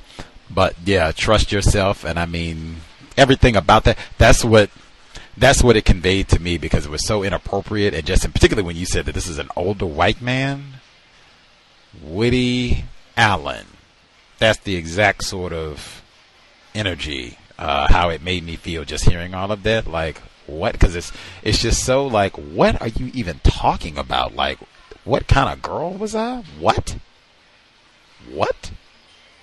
And then how did we even get to this? And then to all of the money like, that's total, like, oh, what a catch I am. Like, if you're looking for a sugar daddy, like, oh yeah, like, woo, do something strange for some change. Does not get any better than tacky. And I mean, yeah, like, if this is the work environment where, I mean, really, that's one that's saying, like, I don't know if he's one of the people that's doing all this soliciting, oh, you got to come out and drink with us, and come out with going to the bar and all that. Man, like, when they talk about work culture, drinking with white men who I think are trying to, like, sexually proposition me on the sly, like, oh yeah, this is not the work culture for me, at least not for like 20 years. Like, yes, I'd be already thinking about that. Like, how long do I want to be here? Maybe I can find something better. Like, yeah, and then them being salty about it too, because that's all connected. Yeah, workplace racism every Friday, but that's all connected in my opinion. For them to be disgruntled and mad, like, won't come out and drink with us. We telling her, and she's acting like she's busy and giving up lame excuses. She's got to take care of her son instead of coming out drinking with us. Like, that right there, like, yeah, come out. We can maybe slip something in her drink, or just see how many drinks we can, get her to consume, and then she's not thinking correctly. Haven't we just been talking about that with the hunting game? That right there is the rape scenario right there. What I just said, it's not Anthony Broadwater. O.J. Simpson leaping out from the bushes is someone you know. Maybe when you all have been drinking. Sobriety would be best. Championship. Leave my child at home to come drink with some white men or white women. Much obliged for sharing, ma'am. Stay safe in the work environment. Like, wow, that is dangerous. Really, that's what it makes me think. Like, dangerous. Drinking, alcoholic, predatory, white men, older white men at that. Like, wow, danger. Let's see. Other folks who dialed in with a hand up. Number again, 720-716-7300. The code 564943 pound. Press star 61 if you would like to participate. Can I jump in here? Yes, sir. So I heard the segment where they're talking about the facial recognition, and I want to comment on that because that's actually an area that I work with in terms of data science and artificial learning and machine intelligence. The issue that you run into with facial recognition is, depending on what angle a picture is taken at, you can get totally different results returned. The math that really powers a lot of artificial intelligence, it's not something agreed upon. It's kind of like what you do to make something work to the extent you can. So, for example, you can have a picture. There's actually one where it's if you look at it, I forget what those types of pictures are called. I think psychologists do it, where they show you an image and one person sees maybe like a cat and then somebody else might see a cloud. Well, when you run images like that through like facial recognition, image recognition, sometimes it will say, oh, this is a duck. And then another time it will say it's a cat, right? Now, that's just a simple image like that. When you take into account that they say supposedly they pull from a database of pictures, well, you have to scrutinize multiple things. First and foremost, where did those pictures come from, what quality camera was used, because a higher resolution picture is going to give you, in theory, better data points than a lower quality image. Okay. Also, you deal with what's called edge cases. So that's like at the bottom end and the extreme top end. What will the math do at the extreme tops and the extreme bottoms? So the image recognition side for anything outside of maybe, being able to identify that a camera is looking at a face, right? That part's cool. So if you take your camera out, camera phone, or even a regular with that DSLR camera, when it's able to know that it has a face in the viewfinder, that's cool. I think that's the best possible use case of it, because outside of that, to get to the granular details of different pieces of a face to identify if it's a person, that's just a bad idea. But given that it's such a big dollar market with artificial intelligence and machine learning, there's a whole lot of people making a whole lot of money off of it. One of the issues that I've come to find with it is the fact that it doesn't always identify black faces, of course, but the way in which it goes about identifying it, to first find it, but then to take that picture and figure out if it's in a database, can be pretty bad. The other part about it that's dangerous, at least in my opinion, is the fact that it's not only recognizing the picture, it's the fact that what you can do with those pictures. A technique called GAN, G-A-N, Generative Adversarial Networks, what it's able to do, and people have probably seen it when you see those deep fakes, you could take an image and transform it into all types of things. So some of the apps that people have where they take your face and then they can make you look like a celebrity, that's part of GAN networks, Generative Adversarial Networks. Now, they have different styles of it, but nonetheless, the whole point is to take this image of a face and then morph it. So what says is they're not taking those images and putting that picture into a GAN to produce an image of a person who they want to target. You get what I'm saying? That they can say, hey, we can make this image look more like this guy over here, who we don't know if they did it or not, but we're just showing the picture, and the person looks at it and says, yeah, that kind of looks like him. Okay, let's go get him. So image recognition is very dangerous. I think that they have enough cameras out here. When you look at what happened with the Jussie Smollett case, some might know him as Juicy Smollett from Dave Chappelle's comedy skit about him. You saw how quickly Chicago PD were able to identify these guys, not that much from image recognition, but actually from tracking them on cameras.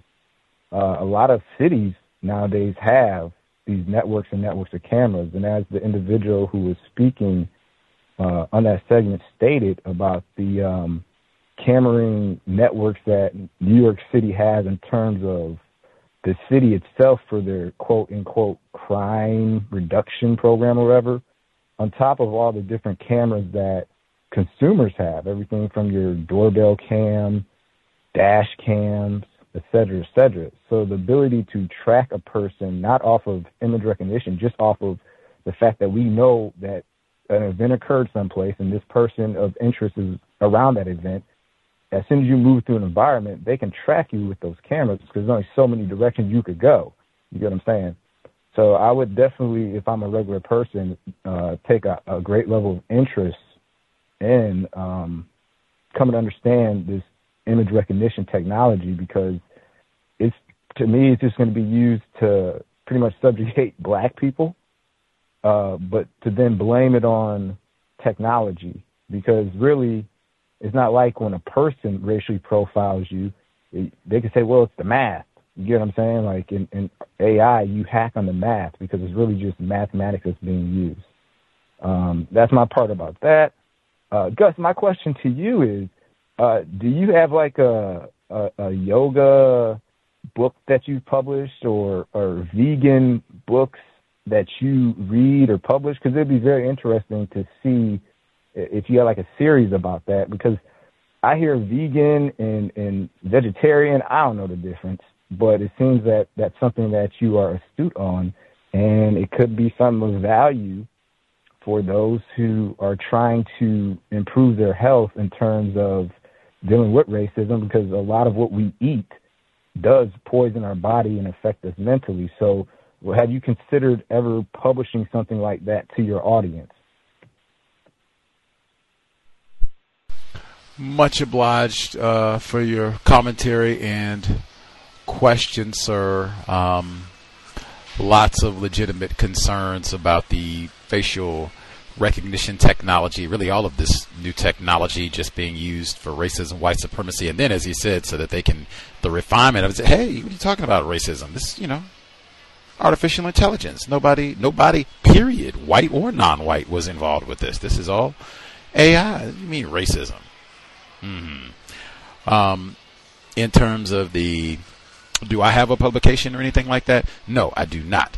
I spoke about, I think it was right in the midst of all of this with COVID-19, the pandemic beginning, we were doing the yoga retreats and what have you, and I too was saying, hey, what you eat is a huge component of white supremacy, racism. I think our Bay Area mom has talked about that, and some of the students, or many of the students that she works with, where they eat all kinds of chemicals and crazy foods and Oreo cookies and all the rest of it, and how that impacts their behavior in a detrimental manner.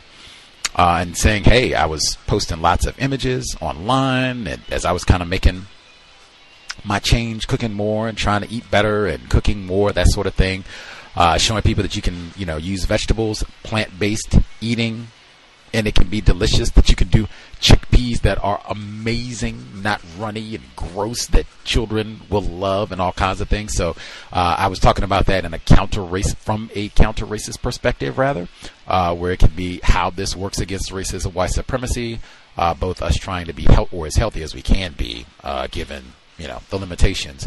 And then as well from these are ways to prepare food. This is what plant-based means. This is kind of what you're shooting to accomplish in terms of when you sit down to eat, what you want to try to eat, foods you want to try to eat, foods you want to try to avoid, and why. These are some of the things that I enjoy on a regular basis that are, easy to prepare, some of them at least anyway.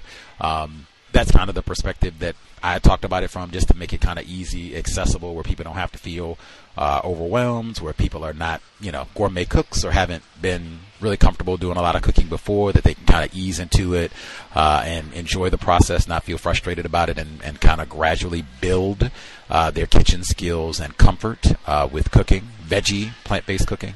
So yes, thought about it, motivated to do so, had been talking to other people about different things. I think I'd even talked to C.O.W.S listeners about things. I think it's on my Facebook page. I wrote it out last year. Just there's been so much disruption with white supremacy, racism, and the pandemic, but I posted it last year, and people were telling me things to do, like just in terms of recipes. So it's not like a recipe book, but just there can be some recipes in it.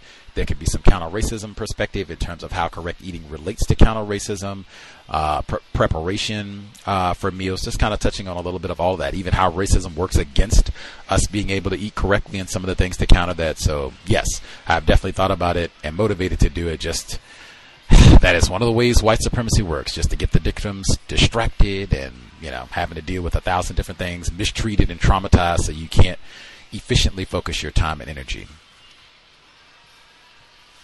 Yeah, it'd be a good thing, because, as much as I can, I aim to eat healthy. I'm not out of shape. I was an athlete growing up, so I always stay in shape. But I even recognize that, the food that we eat is a crucial part of, how I believe they're keeping our brains in these traumatized state, because it's amazing some of the stuff they put in it, and like how poisonous it is to your body, but your brain ultimately. So I thought about that yesterday. I was going to call in, but I ended up falling asleep, and I was like, I got to run that past Gus and see what he thinks about it.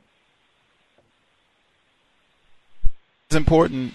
It is important. And drinking more water too, like you were saying, with the chemicals, because so many of us used to be myself too. Just had a gulp of water as you just were finishing your sentence. So many of us, those chemicals, I mean, that's part of eating.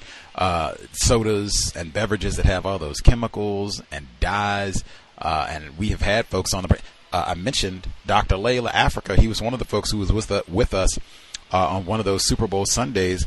He's written about that extensively. A lot of his research, now Nutricide is second worst book I've ever read, but that notwithstanding, talks a lot about that. A lot of those chemicals, that is a huge component of white supremacy racism to get black people and non-white people all over the world. Some of our listeners, investors in China talked about how KFC has made such huge inroads in China, and you got all these obese people, non-white people in China who've been McDonald's, KFC, whole generation of that, and how it's damaged not just their bodies and physical health, but their minds as well. So totally agree. Yes, that is a worthwhile effort for myself and others, both in terms of writing and sharing other information, modeling, hopefully. That's why I try and talk about healthy. I just said, had my water, my vegan pizza today, no cheese, all veggies, artichokes, olives, tomatoes, fresh garlic, almond, pesto. Oh, it's amazing. But yeah, super important what you eat. Fresh, as much fresh fruits and vegetables as you can. And in fact, going fresh, that helps you minimize some of that plastic. Talking about all the toxins that we eat, the more you eat out. We just read that in Countdown, the book, Shauna Swan. I'm going to see if we can get her on the program, white author. But she talked about all that eating out. When you go to McDonald's and takeout and all the rest of it, all that stuff, you're getting plastic. The more of that eating out, the more plastic you end up with in your system. So try to eat home, do more cooking. Hopefully you'll be eating on glass plates and what have you. So you're not having all that plastic and rubbish getting in your system. What you eat is huge. Did we miss anybody? Anybody with a hand up that we didn't hear from at all?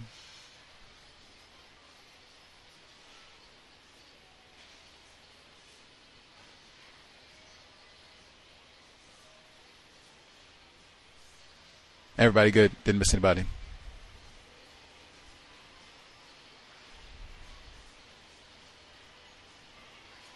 We'll assume folks are satisfied for the evening. Much obliged for everyone who participated, tuned in. Hope it was worthy of your Saturday evening. So we should be here Monday, 8 p.m. Eastern, 5 p.m. Pacific. Kyla Schuler, white woman. We'll talk about her book that was like really recently published. I'm not sure if it was this year, but I mean, it's recent. It might have been late last year, but The Trouble with White Women. Trouble they are. 8 p.m. Eastern, 5 p.m. Pacific, Monday evening. So if you survive the Super Bowl, yes, Monday, and no craziness in the workplace for the 14th, like, we're supposed to be striving for universal man, universal woman. So no chocolates, no flowers, and all that nonsense in the workplace on Monday. It's just February 14. Let's get them to go to work. Got the Rona and other things to battle. That's it. Much obliged for everybody joining us for the compensatory call. Hope it was constructive. Sobriety would be best if you are doing the ball game festivities for the weekend. I know we got listeners in Southern California and Ohio as well. If you gotta participate, engage in the madness, man, make sure it is done safely. I would say I would probably not want to go like out to a bar or something like that for a lot of reasons, but especially if it's going to be like drunk white people. Like, what I say? Worst combination in the known universe. One of them is white friend. The other, whites, alcohol. It's like 1A, 1B in terms of worst combinations. You pick which is which. But yeah, I would not be doing that. Even I wouldn't want to be around a lot of intoxicated victims because it can just be unsafe. Especially like I said with the game, people, sometimes they wager and get upset about who's going to win and all the rest of it. If you got to do all that, be codified. And stay in one spot so you don't have to deal with any stops by enforcement officials, badge or no. If you're out and about and you're in a vehicle, you're sober, you're buckled, you are not on the cell phone, just doing the small things that we can to minimize contact with race soldiers, badge or no. And we need all of our attention just because these are dangerous times on the plantation. That's it, Creator. We ask that you help us remain patient with other black people, victims of white supremacy. We ask that you help us remain patient with ourselves. Remind us to demonstrate the highest levels of black self-respect at all times, in all places, each and every time we are in contact with another black person. It has been time. Replace white supremacy with justice immediately. Cow signing out. Thanks all for tuning in. Nigga, you so brainwashed. I'm a victim, brother. Problem. You're a victim. Man, I'm a victim of 400 years of conditioning. Shut up. The man has programmed my conditioning. Even my conditioning has been conditioned.